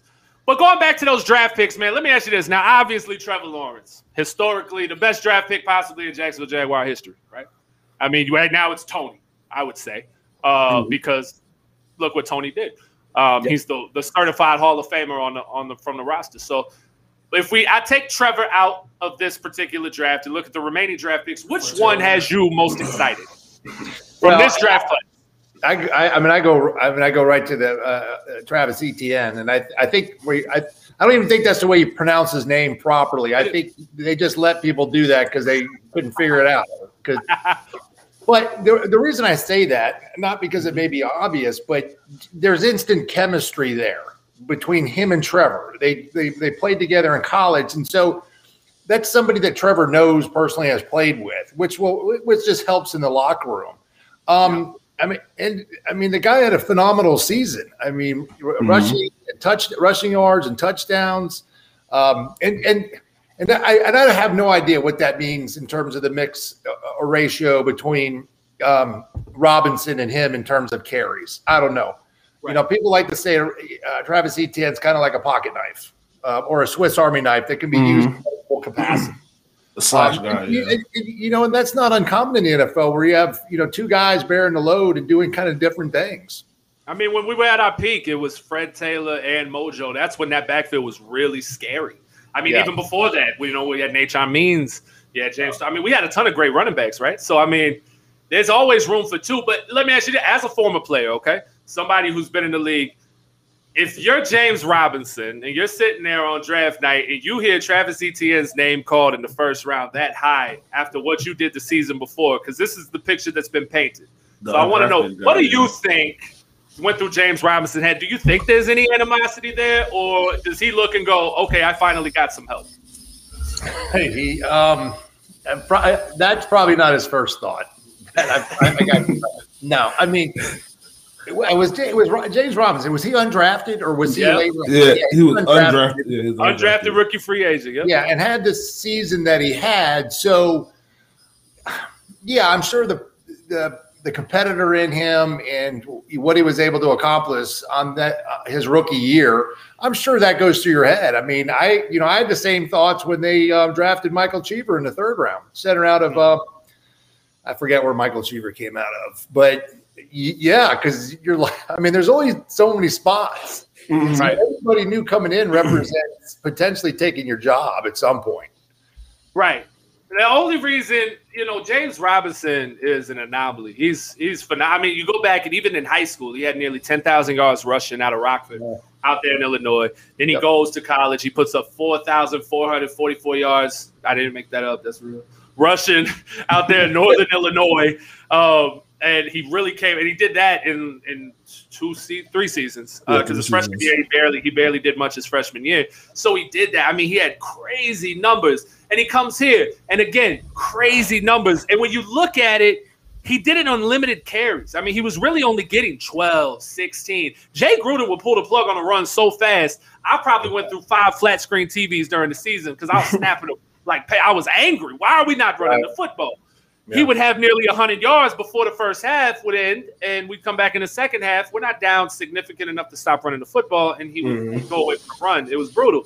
But the problem that I did see with our offense was we did not do anything when Robinson went off the field. There was nobody to spell Robinson. Horrible production. I think we averaged less than 2 yards per carry. I was trying to find it. I think it's 1 point. It's like 1.8. 1.8, 1.7, I thought it was. Per yards per carry. Collectively, every other running back when James Robinson wasn't in the game. Yeah. That's a big deal. That is a big deal. There's no question about it. He was very much a bright spot in last year's season, maybe the brightest. So good to have him on the team. I don't think he's going anywhere. I think they're just going to have to figure out a way to make them both work and do what's best for the team. Honestly, I feel like the Travis Etienne selection tells me they want Laviska Shenault to be more of a number 2 receiver, because I saw Laviska being able to be Travis Etienne, no problem, as well as play in the slot and do those things. Right. He can run. He can move out of the backfield. He could be Travis Etienne, a little slower. But instead, it looks to me like the goal is to get – because, I mean, Marvin Jones is aging. He'll be here 2 years, maybe 3 max, and then he'll move on. I think he's here to bridge that gap while Viska grows into that number 2 receiver if DJ Chark is who he is supposed to be, and that's a certified number 1. Then you have, like you said, that Swiss Army knife in the backfield. So what are your overall expectations for the season? I mean, looking at this new roster, new coaching staff, we don't want to get too high. We don't want to get too low. I'm telling you, I'm high. I'm going 12-5. I'm up there, and it's stuck there. What DJ Chark says is up there, it's stuck there. Right now, 12-5. What about you, though? Realistically, what are your expectations for this season? I guess we do have an extra game this year. So I would be, honestly, I mean, I know it's a losing season, but if you go from 1-15 to maybe 6 to 7 wins, maybe 8. I mean, what would you have to be, I guess, with 17 games? You can't, it's not 8-8, but yeah. 8 and 9 now, right? Weird. Right. There's no more 500s. No 500s. Jeff Fisher, unless you have a tie. Jeff Fisher might be that most angry coach in football if he was here right now, because he's not able to go 8-8 anymore. So you can go 8-1. So you got 8 and 9. I said 6 and 7, but you know, I would take 8-9 for sure. Well, let me ask you this. We got a couple more. We'll wrap it up, man. We're here with the Mangler, man. The first ever, I said it, the first ever Jacksonville Jaguar, the acre contract. Argue with me, see what happens. 6'9", 350 coming to your door. I'm with it. Now, let me ask you this, though, man. There's been a lot of traction and a lot of talk about the Jacksonville Jaguars being on Hard Knocks this year, right? Oh, yeah. Rich Eisen, the Rich Eisen show. He's got Urban Meyer on there. He asks him. Urban doesn't say no. In fact, he says, I got to respect the league. So I'm not going to speak on it. That sounds a lot to me like I'm hitting that, hey, I'm not allowed to tell you that we're going to be on Hard Knocks, but we're going to be on Hard Knocks. Let me ask you, would you, if you're a player in that locker room, do you want Hard Knocks in Jacksonville? If you're in that building, the coach, anybody, owner, you want to get Hard Knocks in Jacksonville this season?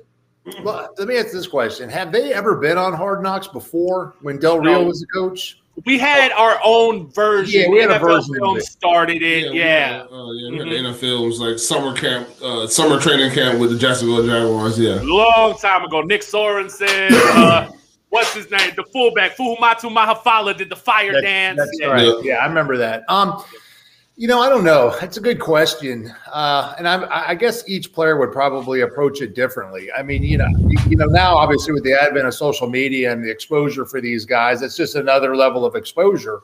But at the same time, I mean, you have a national audience that's watching you in practice and maybe get whooped or not doing well or losing a fight on the field.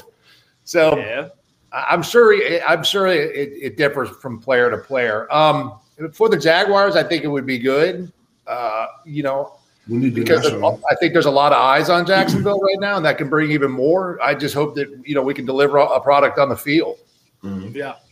I think to me, and I asked Jimmy this, as well, do you feel this is the most relevant on a national stage the Jaguars have been in its entire history?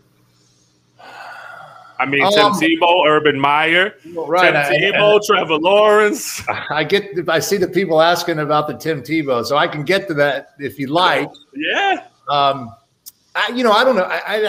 I guess 98 or it was 99. They were in the AFC Championship game. Obviously they lost to the Titans 3 times that year, unfortunately.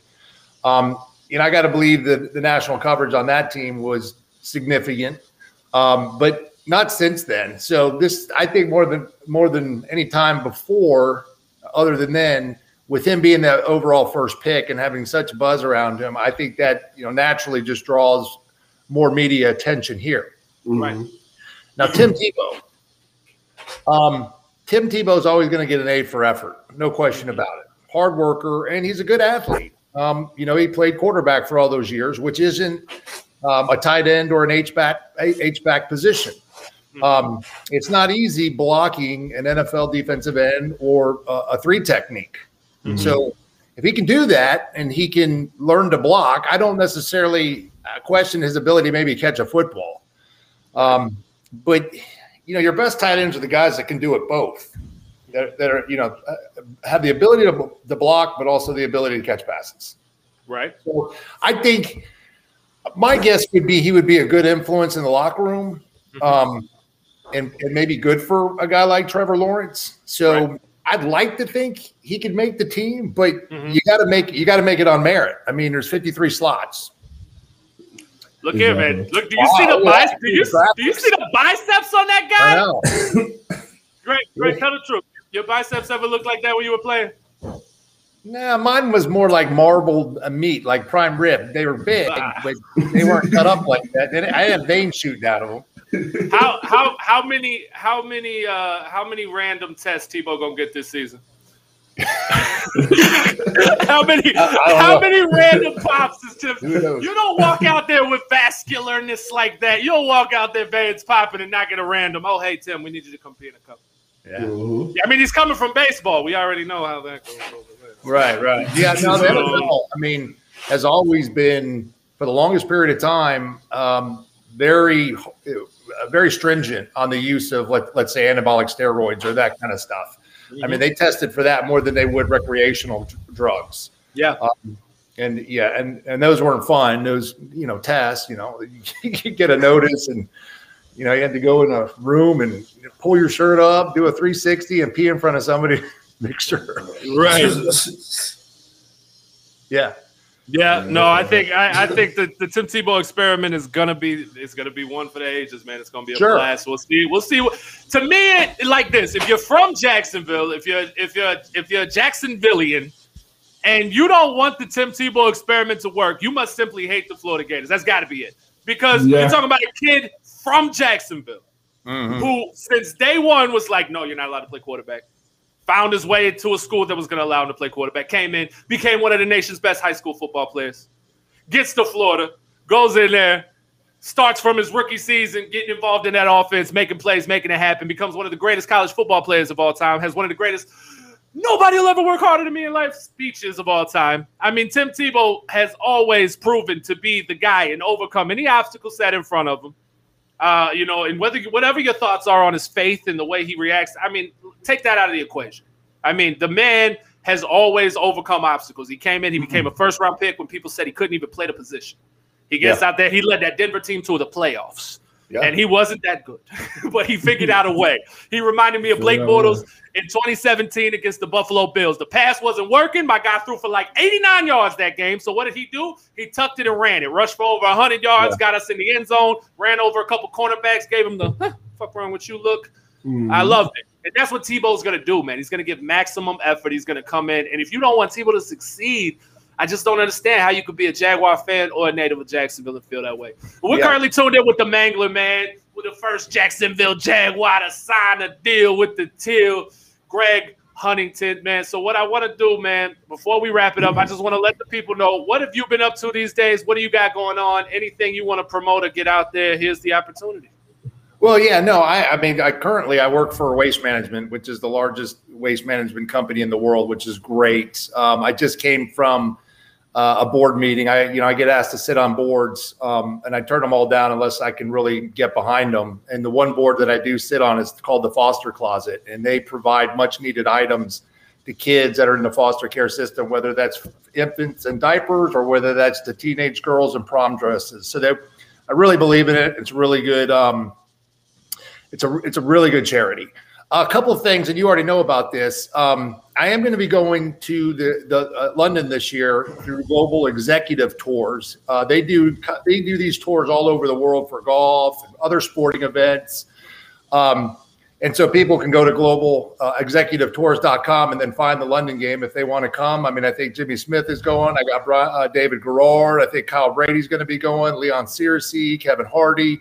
Just another way for the fans to interact with us personally. And then here in Jacksonville, there's an outfit called GTE Presents. It's Game Day Tailgate Experience, gtepresents.com. And they have the best tailgate. I mean, it's organized, live music, food, drinks, games, giveaways, and all that kind of stuff. And I'm hosting the Titans game, and I believe it's the 49ers on the 21st. So if people want to come and be a part of it, they do an excellent job. They can go to gtepresents.com. And thank you for giving me that venue to say those things. Oh, no, absolutely. And I've got the link posted now for the Foster Closet. I've linked that down. If you're currently on Facebook, we've linked that. Drop that link down there in the comments. I'll get the others linked as well. That's awesome, man.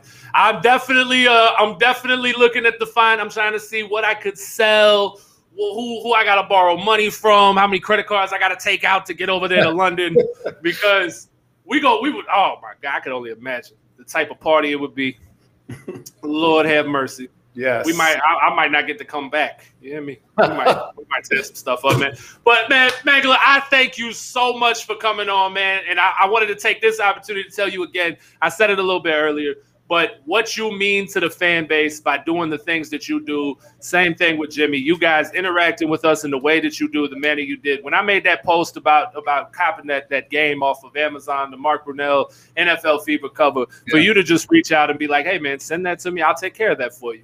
And you get that sign. Not only you send me that, you send me numerous pictures autographed by you and Mark. I mean, you didn't have to do that at all, and you did. And so I thank you from the bottom of my heart, man. I appreciate you, not only for what you did on the field, but what you've been doing off the field. And the relationship I've been able to develop with you, it's something I hold and take very serious, and I appreciate it, man. So thank you so much for what you've done, man. You're welcome. I love you, brother. Yeah, love you too, man. That is the Mangler, man. We had him live and on. Boy, look at him. Yeah. Look here, bro. What, you had him back there on the wall? No, I had Kyle Brady up there. Oh, okay. I need to get I was trying to look, man. I need to get this Kyle Brady signed. We gotta find Kyle, right? We gotta find Kyle and get Kyle on the show next. Man, hey, listen, this has been brought to you by the good folks over at the Miller Creative Group, man. Make sure you check them out online at mcg247.com or on all social media platforms at mcg247. Miller Creative Group, discover the one source difference. Now, we are going to speak with our next guest, former Marshall University offensive lineman. He was a teammate of the great Byron Leftwich. I love Byron. Some of y'all didn't. I don't care. I don't care how you feel, because this is my segment, and I'm going to have some fun. We bring it on Joey Stepp, man. Joey Stepp, how you doing, brother? Hey, what's up, man? Can you hear me? Yes, sir. We good. See, Joey doesn't have issues. Todd, I know. Let me know if there's feedback, because I have to listen. The mic doesn't have sound in it. So if you end up having feedback, I'll turn my volume down. We don't got none. You sound good to me, man.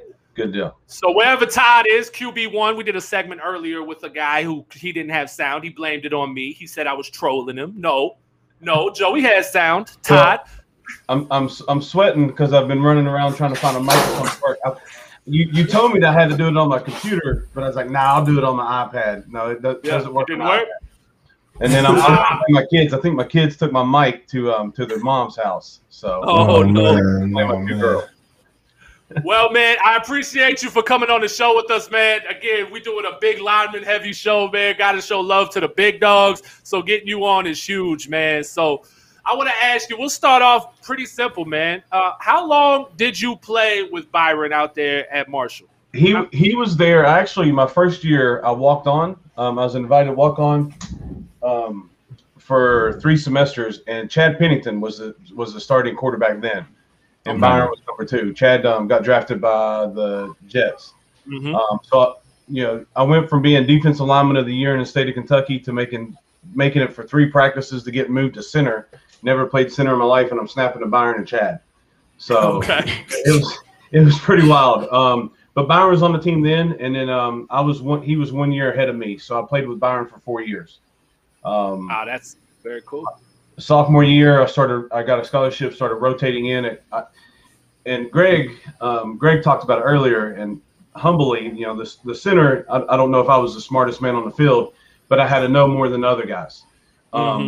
So learning to play center, I knew what the guards did, I knew what the tackle did, and I actually played snaps at left tackle while Byron was quarterback because our left tackle went down. And I'm 6'2", and in college I was 315. I was not a left tackle, but at Marshall we don't have much depth, so I was the best left tackle to fill in for our All-American left tackle. And I actually, and humble brag, but I played against Alex Brown and Julius Peppers. And I'm not going to say that I blocked Alex Brown and Julius Peppers, but I will say that I might have played 10 plays against both, but I didn't give up a sack, and I didn't get called for holding, even though I probably held every play. So it is what it is. Hey, you got away with it. Hey, listen, we don't hold. We just kind of grab a little bit. Every play. It just happens. It's the way it is. So, I mean, what type of guy was Byron? So, I loved Byron. When we drafted Byron, I was very excited about that. I loved Byron personally. What type of leader was Byron on the field, off the field? What type of leader was he? And of course, holding nothing back. Hope me and Byron are still pretty close. We don't talk as much as I do with other guys. He was the most humble person I played with. And again, it's going back to how we met when I was bored and made that post about us carrying him down the field. Even back then, when things were different and people didn't look out for themselves, not many people would have did that. You know what I mean? Like, it just not many people would have put themselves in that spot, knowing that they're going to the NFL, knowing that they've got a ticket. He worked just as hard as anybody on the team, sometimes hard, probably harder. And off the field, he knew early on to not get involved in anything off the field to hurt his future. And I'm gonna bring up, like, I was Johnny Manziel before Johnny Manziel came about, but social media wasn't around. I ran a nightclub when I was in college. And I made my sophomore year, I made $80K cash as a college football player. So you think if that was on social media, I'd have been Johnny Manziel.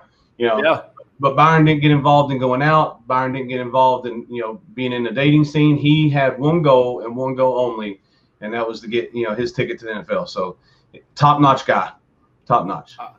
That's very cool. And I mean, I've seen some of the videos, and there's been random documentaries posted about how vocal he could be at times and really challenging guys to step up. And I mean, did he have some memorable speeches for you guys in that locker room that would light a fire under your ass? Well, the best is if you actually Google Byron playing on a broken leg, or I don't know what the YouTube thing is, but it's I think it's Byron playing on a broken leg. The first clip, a company from New York came down because he was a Heisman Trophy candidate, and a company from New York came down and did a documentary on the whole season. Well, we were in the MAC, and we were playing Central Michigan, and it was raining, it was cold. We were supposed to blow them out. We probably didn't even cover the spread. Barely squeaked out a win. And before we all got in the locker room, Byron's standing up on the bench yelling at us, like, "Why are you guys cheering? We don't cheer for barely beating Central Michigan. That's not what we do." That's who he was, and he was a winner, and he was a leader, and he was willing to do everything that he did, everything that no one else wanted to do. Right.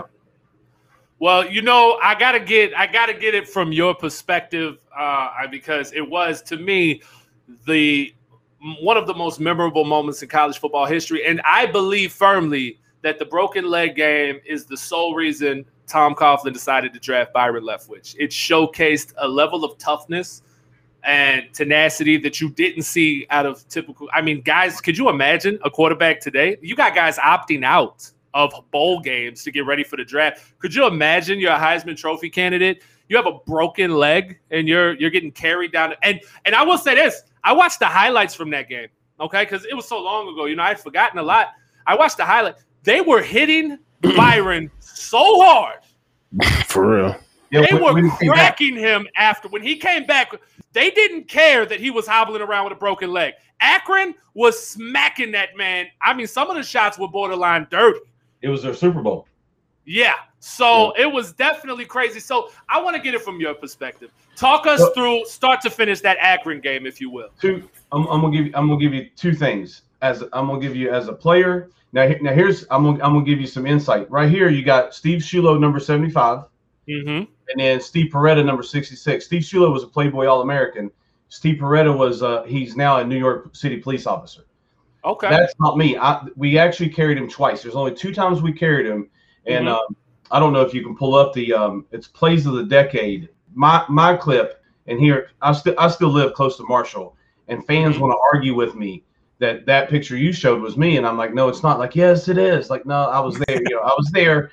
But that picture's used a lot more than my picture. My picture was used. ESPN did a Plays of the Decade, and they used my clip. So, well, shoot, I got a picture of it somewhere. I'm looking at.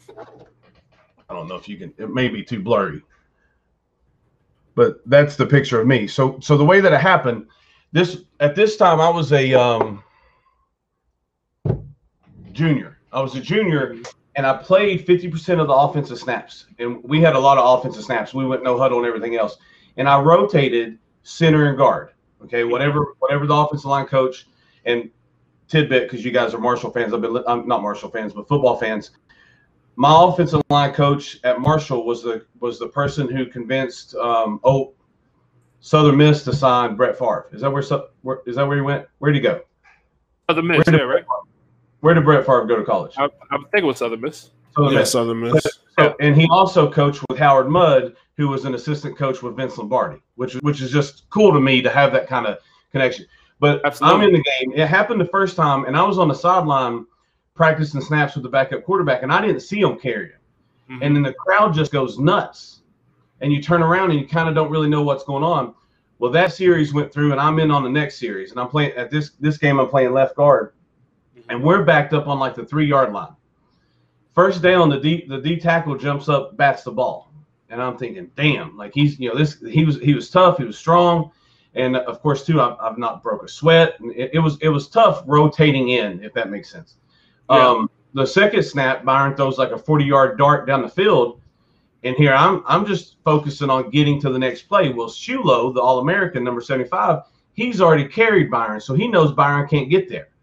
So he's yelling for me to help, and I turn around, and Byron just jumps up and gets in our arms. And I honestly, Byron was like 280. I was exhausted. And now I'm at the next play trying to go to the next play. But we had no clue as players that he left and went to the hospital and got an x-ray. Mm-hmm. All we know is that he got hurt. He was on the sideline. Like we had no clue during the game that he left, he got in the ambulance. The documentary shows he got in the ambulance and he said, "Can you get me back by the end of the game?" And he didn't even want to leave, but he got out of the ambulance and got in a police car and went and got an x-ray. They told him that it was fractured and came back and played. That doesn't happen. It doesn't happen. And then the next, I wish I ought to pull it up, but I'm just going to guess. The next week we played at Buffalo. Mm-hmm. Either the next week or the week after, we played at Buffalo, and Byron's still playing on his hurt leg, and the starting center goes down. So then I'm now starting. And we went like 4 or 5 games without giving up a sack, and I never once snapped under center. Everything was from shotgun because he couldn't walk. Right. And you think about being offensive lineman, the defense was teeing off on us because we're in shotgun. There's no guessing. There's no, you're not shooting the gap thinking it's a run play, which we ran the ball out of shotgun. But it was wild to throw the ball as many times as we did, and to come together as a unit because our man in the back, has a broken leg and we're taking care of it. That year he missed the conference championship game. We played Ben Roethlisberger at Miami, Ohio.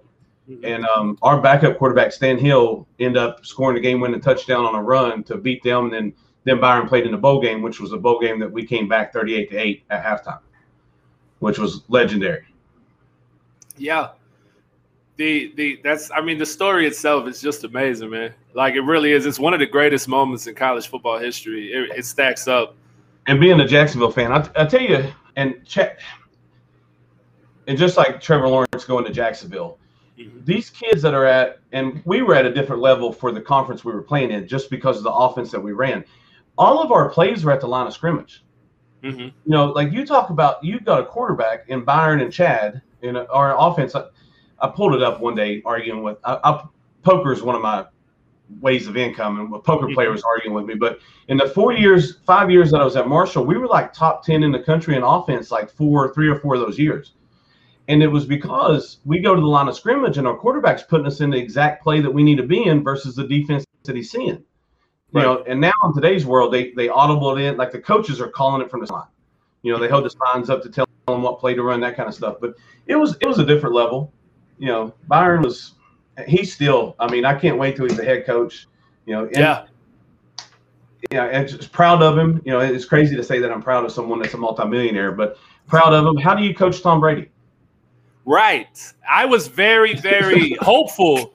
I was very hopeful that we hired Byron Leftwich to come home to Jacksonville and be the head coach. I mean, I was very happy with the Urban Meyer hire, don't get me wrong. But, you know, I spoke on that on the show. I really wanted to get Byron here because I just think the story itself would be phenomenal. And, again, like I said, man, growing up in that era when we drafted Byron, I remember the play. It was just one of the greatest things I'd ever seen. And you can't, like, that toughness, that leadership translates throughout life. It's not just that game. It's period. One of the coolest things. I'm sorry. No, go ahead. One of the coolest things that happened at the GMAC Bowl in Mobile, Alabama, which was the bowl game, that was against ECU.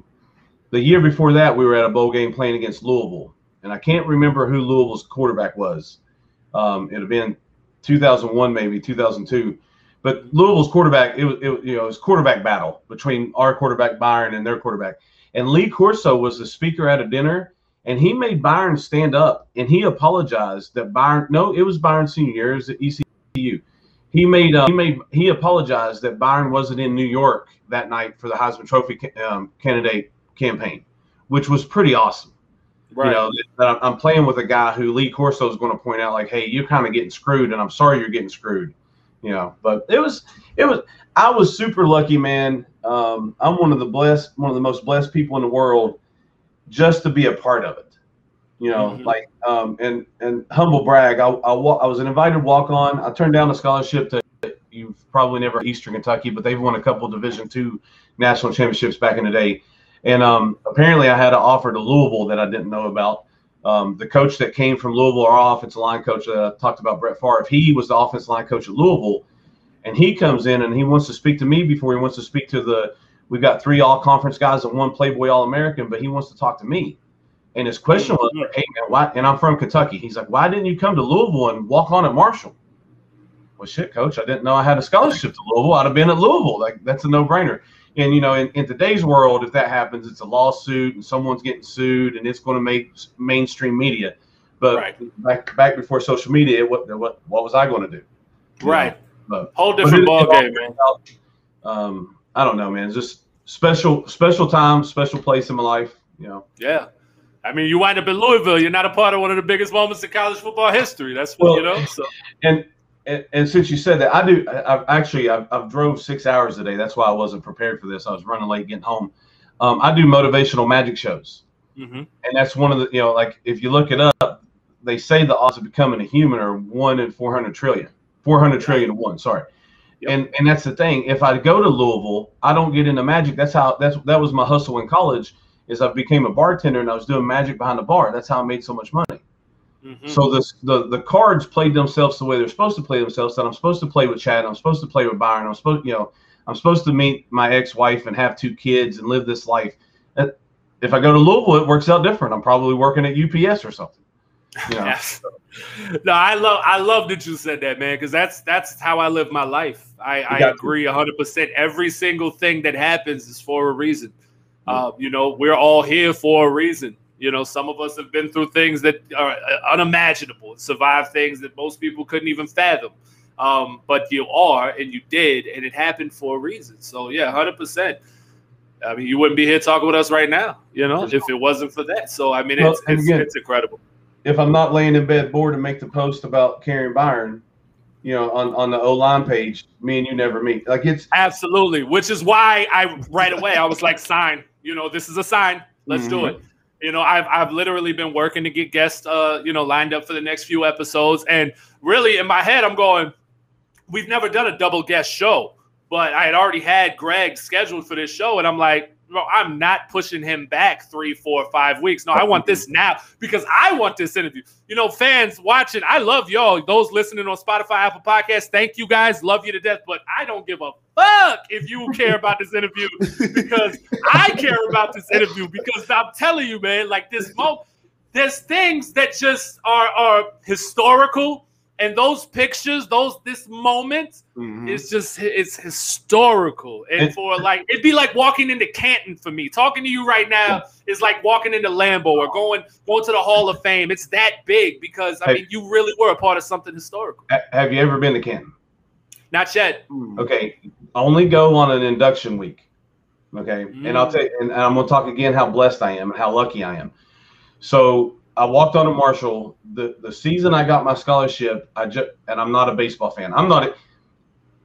It's terrible to say this on a podcast about sports, but I'm not even a sports fan. I hustle and work side businesses and grind so much that, I follow the finals and I follow like championship games, but I'm not a fan during the season. I go to Marshall games just because I'm supposed to. I donate some money because I'm supposed to, but I'm not a fan.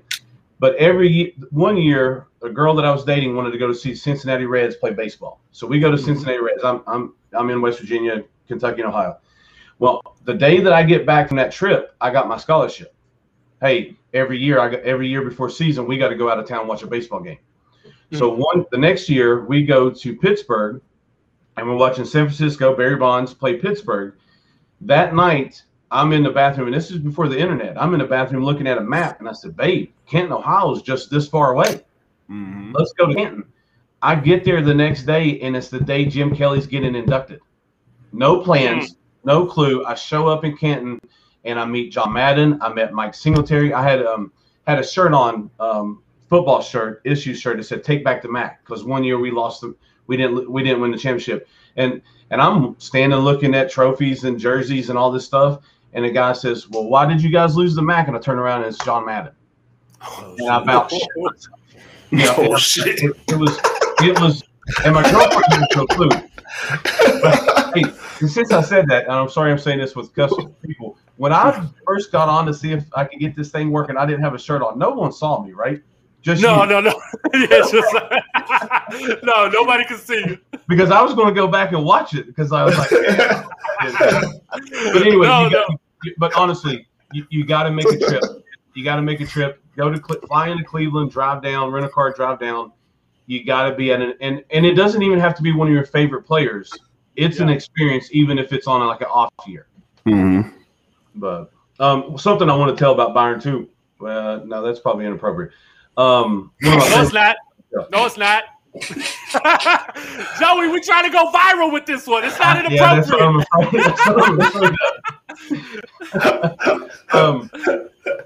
I'll tell a story about someone else. But honestly, and again, I don't even know you, Ken. Right?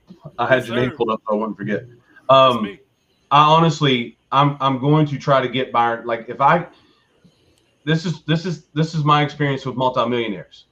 I've got Byron's number, but Byron's number gets given out, and he doesn't want someone to contact him through that number, so he just gets a new phone. Yeah. Okay, so I've got his number. If I text him today, I might hear from him in 2 months.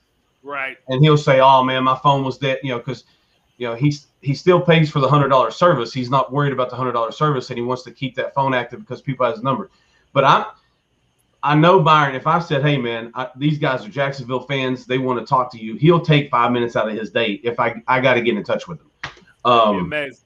I would almost have more success getting Chad Pennington on here, but he's pretty prim and proper. But no, Byron, and of course I told you I was making $80,000 a year as a college football player. I gambled all the time. All right. So we're and Byron somehow had money. Johnny Manziel's told his story on how he had money. No one was giving me money. That's why I had to start working in a bar. But they knew that I was running a bar. You see what I'm saying? Like, and I don't know how kids are doing it today and not to segue into something different, but like I lived by myself in high school. Like I was poor. Like I didn't have food in high school. I made friends with people who I knew would feed me. They weren't my friends, but I used them to get food. But once I get to college, I find out that I can make $700 a week bouncing, and then that turned into $2,000 a week bartending. Well, shoot, I'm going to go to practice tired. I'm going to go to workouts tired. I'll miss workouts and run because it's worth it to make $800 on a Saturday night. And before social media, we could do that. I don't know how these kids are doing it. In my opinion, there's more boosters paying kids now than there were 10 years ago, because 10 years ago, kids could work under the table. But Byron, we were at practice one day, and if you can picture a Nike duffel bag, like a huge Nike duffel bag full of footballs, okay, it's sitting on the goal line. One of the equipment guys laid it down on the goal line. We're on the 50-yard line. Practice is over.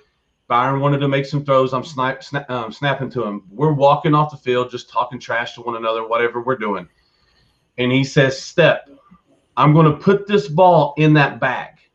And when I say the opening of the Nike duffel bag was about this big and there was 2 footballs inside of it, I said, I'll bet you $2 a yard, $100, you can't do it. And instantly threw it 50 yards on a dart on the ground and went straight in the bag. So I start, no, bullshit, whatever. And I'm running my mouth. I said, double or nothing. He says, where do you want me to put it? Now we're on the 50. In the corner, not the end zone, in the corner of the field, like off the field, like on the turf, was one of those big 5-gallon trash cans. Threw a rainbow and made it in the trash can for another $100. It was one of those like I forgot those guys that do trick shots. But it was one of those moments Dude Perfect, yeah. Dude Perfect. It was one of those moments that if you recorded it, instantly viral. He also can't swim at all. Just so you know. And he wears you may be able to Google it. He wears like a size 8 shoe. Oh, yeah, I remember that. I'm telling you. Yeah, I remember they said he had small feet because it's obviously while he was here, they talked about how slow he was, right? Like that was always the thing. He's so slow. He was a big boy, but they would talk about how small his feet were, and that was one of the knocks they tried to throw on him was he's got small feet, so he's not very balanced. And that's one thing, and the NFL, it's like you guys were talking with him earlier about Tim Tebow. I don't know why you guys didn't sign Tim Tebow 10 years ago, 6 years ago. Yeah. Still tickets. His jersey's already sold. It's a business.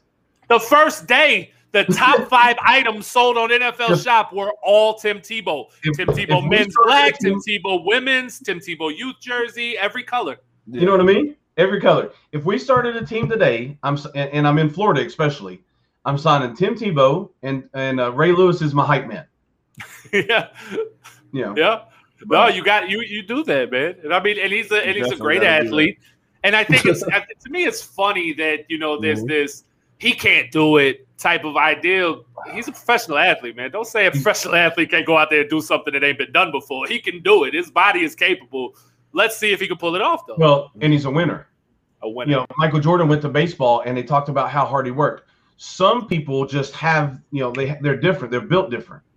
And Tim Tebow's built different. Whether or not he's going to be super successful or not, he's not going in to fail. Right. And I want to think that he's not doing it for the money. I don't know that he needs money. You know what I mean? Like it's like Michael Jordan going to baseball. Like he's not going to go in there just for he doesn't need the attention. Like he's trying to. And if you watch, they talk about how he was the first one at practice, last one to leave. Some of those guys are just built different. For the love of the game, man, you just want to get better. You want to challenge yourself. Like say you haven't done this in a while. I want to see as a man, can I still do it? And if I can still do it, if I can do it at the highest level, then that's definitely more assuring to yourself. 100%. Yeah. So I mean, did you follow Byron once he was drafted to Jacksonville? Did you keep an eye on things? Did you see? I did. When he was at Pittsburgh, I followed him more because we went up and watched some games. And of course, I'm not supposed to use the word hate, but I hate Ben Roethlisberger. Yeah. And Roethlisberger got hurt, and Byron was supposed to start. And Byron actually he dropped some money on getting a bunch of us up to watch the game, and he hurt his neck before the first game of the season. He hurt his neck in a preseason game, so we let him cancel everything, and we didn't even go up. But yeah, I watched him. What did you think about his time in Jacksonville? I mean, how did you feel overall? Because, you know, to me personally, when I look at it, Byron had the potential to me to walk a gold jacket one day. With that, his arm was so accurate, so strong. He was so gifted as a pure passer, and he seemed smart. And he was a hell of a leader. If we would have been in better position to protect him passing, because we had a great run blocking offensive line. Fred Taylor, Maurice Jones-Drew. I mean, we had two 2,000-yard rushes at one time. 2 Pro Bowl guys in the backfield. But if we would have been able to really protect Byron and allow him to set his feet and throw that ball, I mean, what do you think his career would have been like? What frustrates me, and this I meant to say this with the Tim Tebow comment. The NFL can be so picky because, you know, it's so hard to get to the NFL. Hell, I chased the dream, and my joke when I do my shows for high school football teams, I didn't look good enough in my underwear. I didn't pass the eyeball test. I was 6'2.5", maybe barely 6'2", I don't know, 6'2". My vertical was 33 inches at 315. I did 225 34 times. Like, I was strong. I ran a 40 and 4.95. Like, I had the numbers. I just wasn't big, tall, and like I didn't look strong. But the NFL, you know, all they wanted to do was bash him about how slow he throws the ball. You know, and what's crazy, you know, like playing against people like Julius Peppers and DeMarcus Ware. We played Troy State when DeMarcus Ware was down there. Like, those guys are on a different level, and when you get to the NFL, they're all on a different level. You know, so the throwing speed, I understand that having a slower throwing motion, it's going to make a difference. But like, I'm with you. If they could have just gave him an extra half second, man, he can pick people apart. You know, yeah. Like I don't know what your numbers were at Marshall. You know, can you recall how many times Leftwich was sacked in any one of his seasons with you guys? I do. All I remember is that we went through the span when he had a broken leg and didn't give up a sack for 5 games. It wasn't a lot, but again, we were playing in the MAC. You know, you don't have D linemen in the MAC like you would if you were playing against Miami or Florida State or Florida. So it was different, and I mean, we were giving up 25 sacks in 14 games, 11 games, 23 sacks. Yeah. In 6 games, we gave up 9 sacks. His final year when he got hurt. With a quarterback who played on a broken leg, who probably isn't 100%. And I went back, and it was funny because right before you made that post is when we had Jimmy Smith on literally that week. And so to prepare for that interview, I went in and I watched Jimmy Smith highlights. And we go back to everything happens for a reason. That's one of those things, man. I'm watching these highlights of Jimmy, and I'm like, man, he was so good. And then I'm looking, and I'm like, look, that's Byron getting smacked in the mouth and throwing the ball 70 yards on a dot to Jimmy Smith. And in tight coverage, not wide open, Jimmy. No, he's got to drop it right over the shoulder, and he's making these incredible throws. And I'm just thinking to myself, and I thought this then, but I'm just thinking to myself, man, we had our guy. We just didn't have the system for him to succeed. I'm a firm believer that we have far more poor alignment, so to speak, when it comes to coaches and players lining up. Guys get drafted to not necessarily bad programs, but the wrong situation, and that's what gets this bust label thrown around, or this unsuccessful, he just wasn't good. No. This guy didn't all of a sudden become bad. Byron Leftwich didn't go from being a Heisman candidate, one of the greatest at that time, to coming in and just being a bad quarterback. No, sir. I mean, you look at his numbers. He had 3,000 yards in his rookie season. He comes in 3,000 yards, 16 touchdowns. Again, with poor blocking, he got sacked 19 times, and that was in 13 games that he started. I mean, he came in and produced numbers like that. Another 3,000-yard season the following year in 2004, 15 touchdowns, and we were a team that ran the hell out of the ball. So he was able to do that. 60% completion rating. Again, sacked 25 times in 14 games. He was getting smacked around. Right. Imagine if Byron Leftwich went to New England. Imagine if Byron Leftwich went to Indianapolis. I'm about to say Indianapolis. So you telling me Peyton Manning's big slow ass? You really? We're going to talk about speed. Peyton Manning looks like a member of the Geek Squad. He out here selling computer parts. He can't run to save his life, but And he that has time. never got touched. Never. You know, something I never to thought the about. Never crossed my mind. And again, I've never really thought about why Byron wasn't successful. But like I said, at Marshall, when we were in the huddle, we called the formation and we called the snap count. That's it. You, as an offensive lineman, we came to the line of scrimmage, and it was either Byron's going to, in the cadence, he's going to tell us we're running the ball and what running play we're going to do, or he's going to signal his hot routes. And I wonder if going to the NFL, and you know, just from reading articles, how these NFL coaches are, it's their way or nothing. You know, and I think Belichick does a good job of changing everything he does. But and again, I'm not a fan, but just what little bit I watch. My favorite, we brought up Peyton Manning. My favorite game to watch is Peyton Manning versus Ray Lewis. There's so much shit that goes on the line of scrimmage versus those that your layman, your fans don't understand what's going on. But going from our system to where Byron would walk up to the line of scrimmage and honestly do everything from the line of scrimmage. I'm talking anything he wanted is what we did. Now the coaches coached him up that, you know, if you got a 3 technique, we're going to run this play. But if the linebacker or if the safeties walk down, we're going to throw it. You know, like, I mean, everything was in his power. So then you take that to, and I'm not going to say money. Money didn't change who he was as an athlete, but you take that to now I'm making money, and it didn't change him as a person. That's not what I'm saying. But me personally, if I'm in charge and I'm the leader of this team and I'm making the offensive calls for the biggest part, and now I'm going into a system where we're in the huddle and they're saying this is the play we're running regardless, it's going to be challenging. You know, so and talk about how we were blocking. And I heard, did both of you guys play offensive line? I played offensive line. Jay played a little defensive line more so. Okay. Yeah. As offensive lineman, and at Marshall, we would come up to the line of scrimmage, and he was so smart that, of course, studying film, we would know that they're blitzing somebody, but he would throw a hot route to take care of that blitz and not make an offensive lineman block him so the offensive lineman can account for someone else. And it was, I mean, when I next level, it was next freaking level, man. And like, even if we'd come up to the line of scrimmage and the 2 linebackers, you know, dicking around like they're going to blitz, and he would say, step, take 54, don't worry about the other one.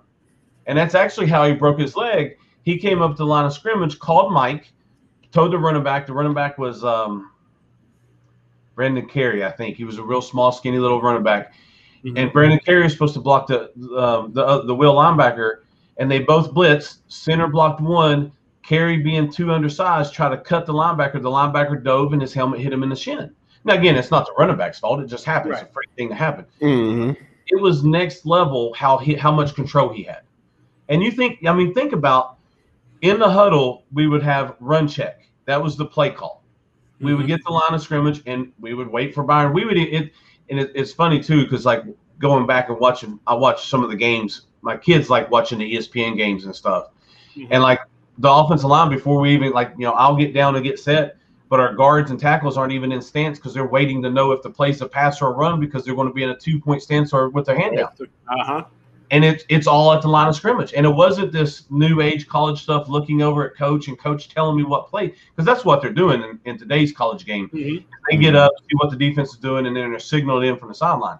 This was before technology, you know. So I really think that maybe it was the system. You know, maybe he didn't have someone that trusted what he did. Talk about strong arms too, just because you brought it up. What about the hefty lefty? You recognize that name? Oh yeah, Jared Lorenzo, for sure. Jared Lorenzo. Yep.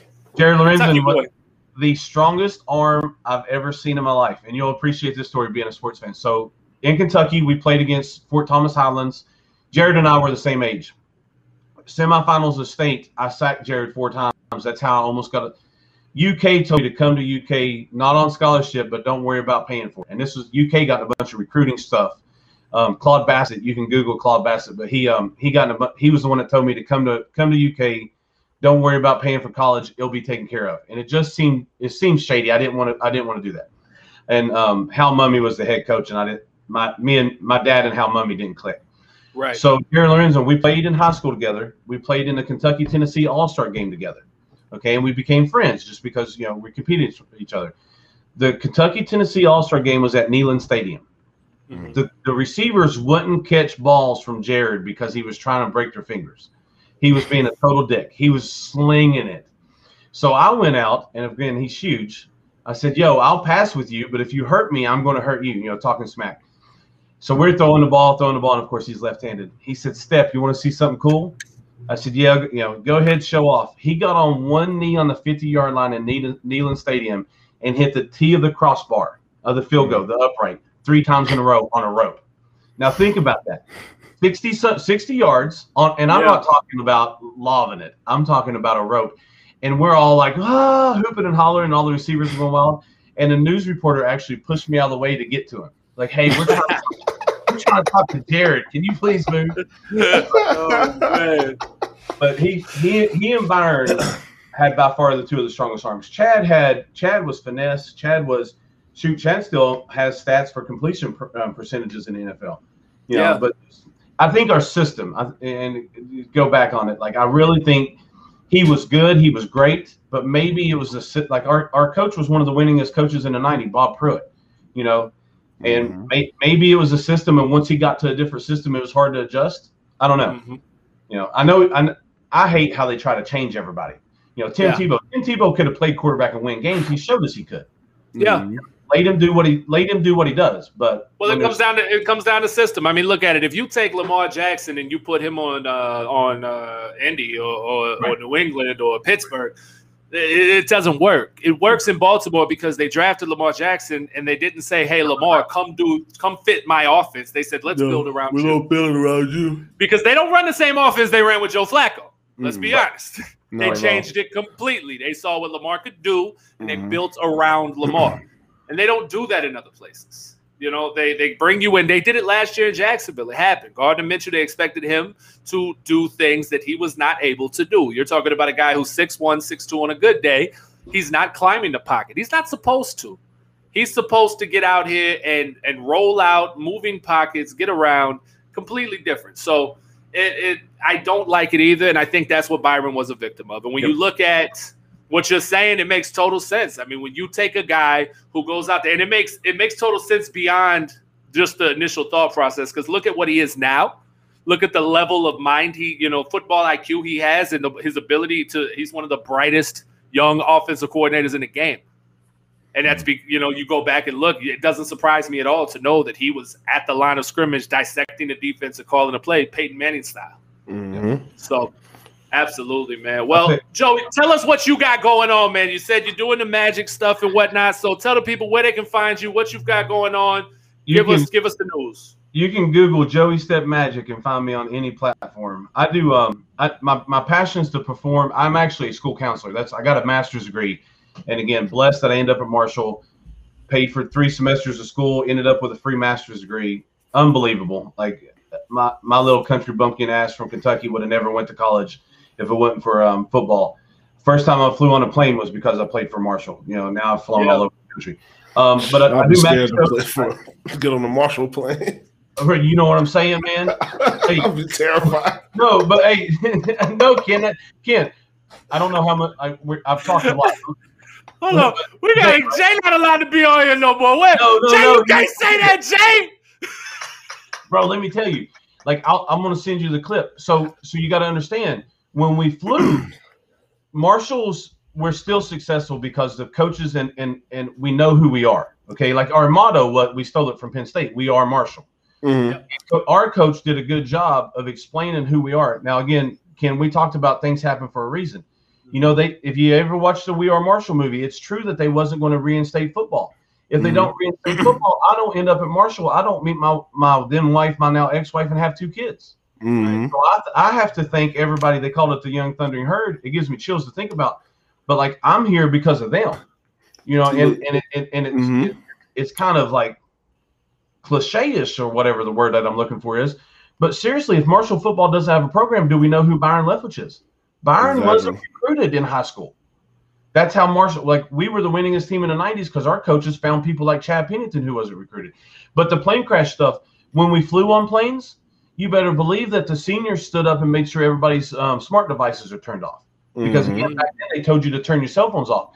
And they would smack you if it wasn't turned off because we were terrified. We came back. I told you I played against Julius Peppers We came back from North Carolina, and I promise you, our Huntington, the big city in Huntington where Marshall is, the airport's one of the smallest airports in the country, and we're charter planes, huge charter planes. And we have to come down and hit, like they slam it and then put it in reverse. The plane came down and hit and turned sideways.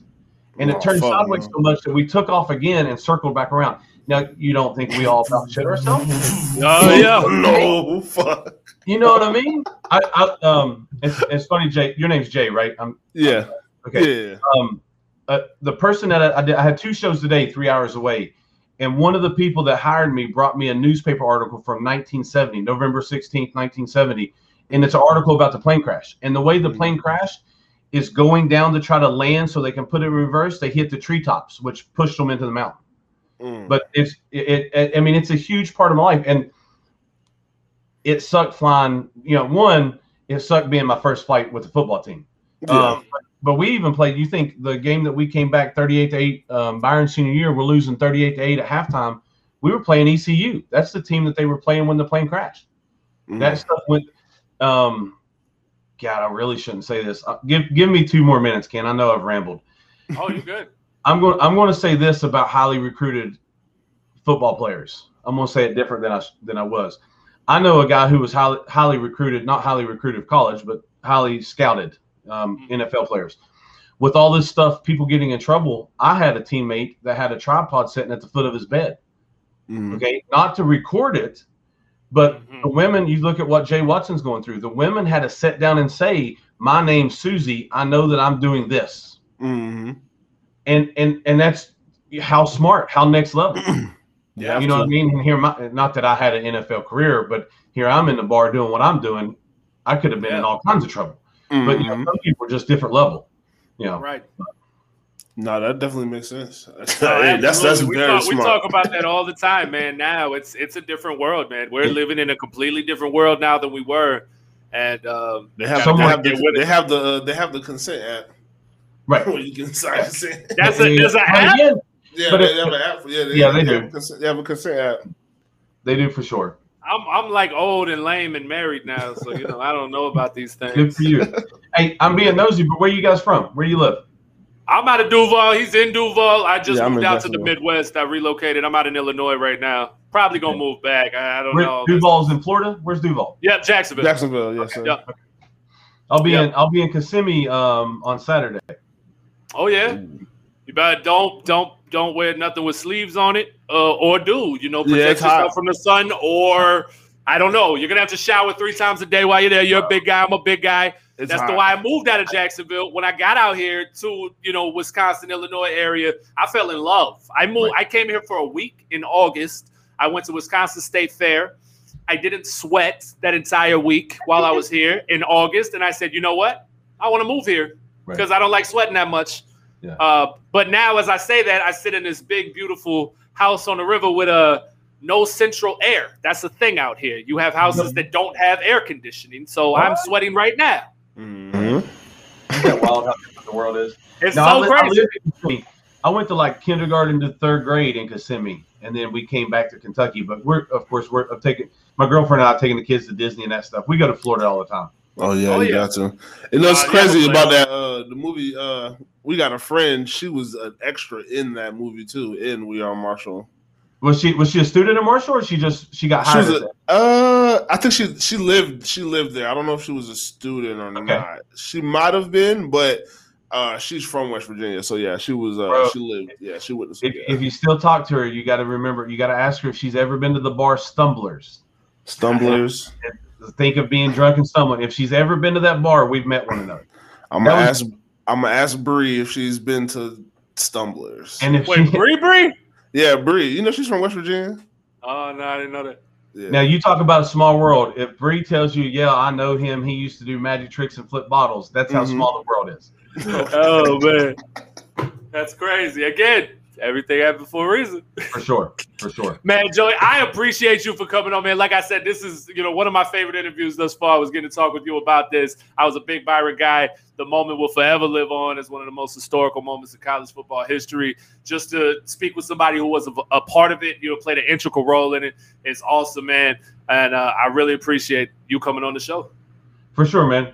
And I look forward to watching the other episodes. I'm going to share it on Facebook, get you some traction. Awesome, man. We appreciate it. That is Joey Stepp, former offensive lineman out there with the University of Marshall, former teammate of Byron Leftwich. He carried Byron through that crazy game in Akron, man. That was dope. I'm fanboying right now just because that was cool as hell. No, it definitely was dope, man. That was cool. I told you. Didn't I tell you? I called Jay. I said, Jay, I got that, boy. I got to guess. This was going to be fun. And I played the guessing game like we do with UCF Jag. Like, okay, so he was a part of one of the most historic moments in college football. I knew damn well he didn't know who the hell Joey Stepp was. But the point is, I got a lineman that was carrying Byron up and down the field, somebody who could really speak to Byron's character and leadership. And you just got to see a whole different element. And not only Byron Leftwich, but college football in general, the game that time. The trenches at that time, and just Joey Stepp's story alone is pretty awesome. I mean, it really is. Shout out to those of you who stay tuned in and watching, man. We really appreciate it. Flareon Flair said that was dope for sure. They like it. Look, everybody loved the interview. Look at the fans. I love y'all. Man, so you already know, man. Make sure you follow us on all social media platforms, of course. We are on Twitter, that's Men Until Pod. On Instagram, that's Men Until Podcast. YouTube, Men Until Podcast. Twitch, Men Until Podcast. Facebook group, Men Until Podcast. Oh, by the way, speaking of groups, don't let me forget the New Era Jaguars. That's a dope group, man. If you're a Jaguar fan, you're not in the New Era Jaguars group, you're doing it all wrong. I'm telling you the truth. You're doing it all wrong. So make sure you hop on there and get in that New Era Jags group. Dave Cicelo, that's the homie. The other chick that be running the page, we don't fuck with her. But hey, Dave Cicelo, that's the man right there, my inside source for all of that there. Let's give another shout out to the sponsors. CG, our group of talented designers, can take your ideas and create something special. Been needing to wrap your vehicle to promote your business? Or maybe creating new business cards to stand out in your field? Maybe you're looking to create a memorable gift for a friend. Call us today and speak with a member of our staff and let us handle your vision so you can focus on what's important. Call 904-771-5855 or visit mcg247.com for more information.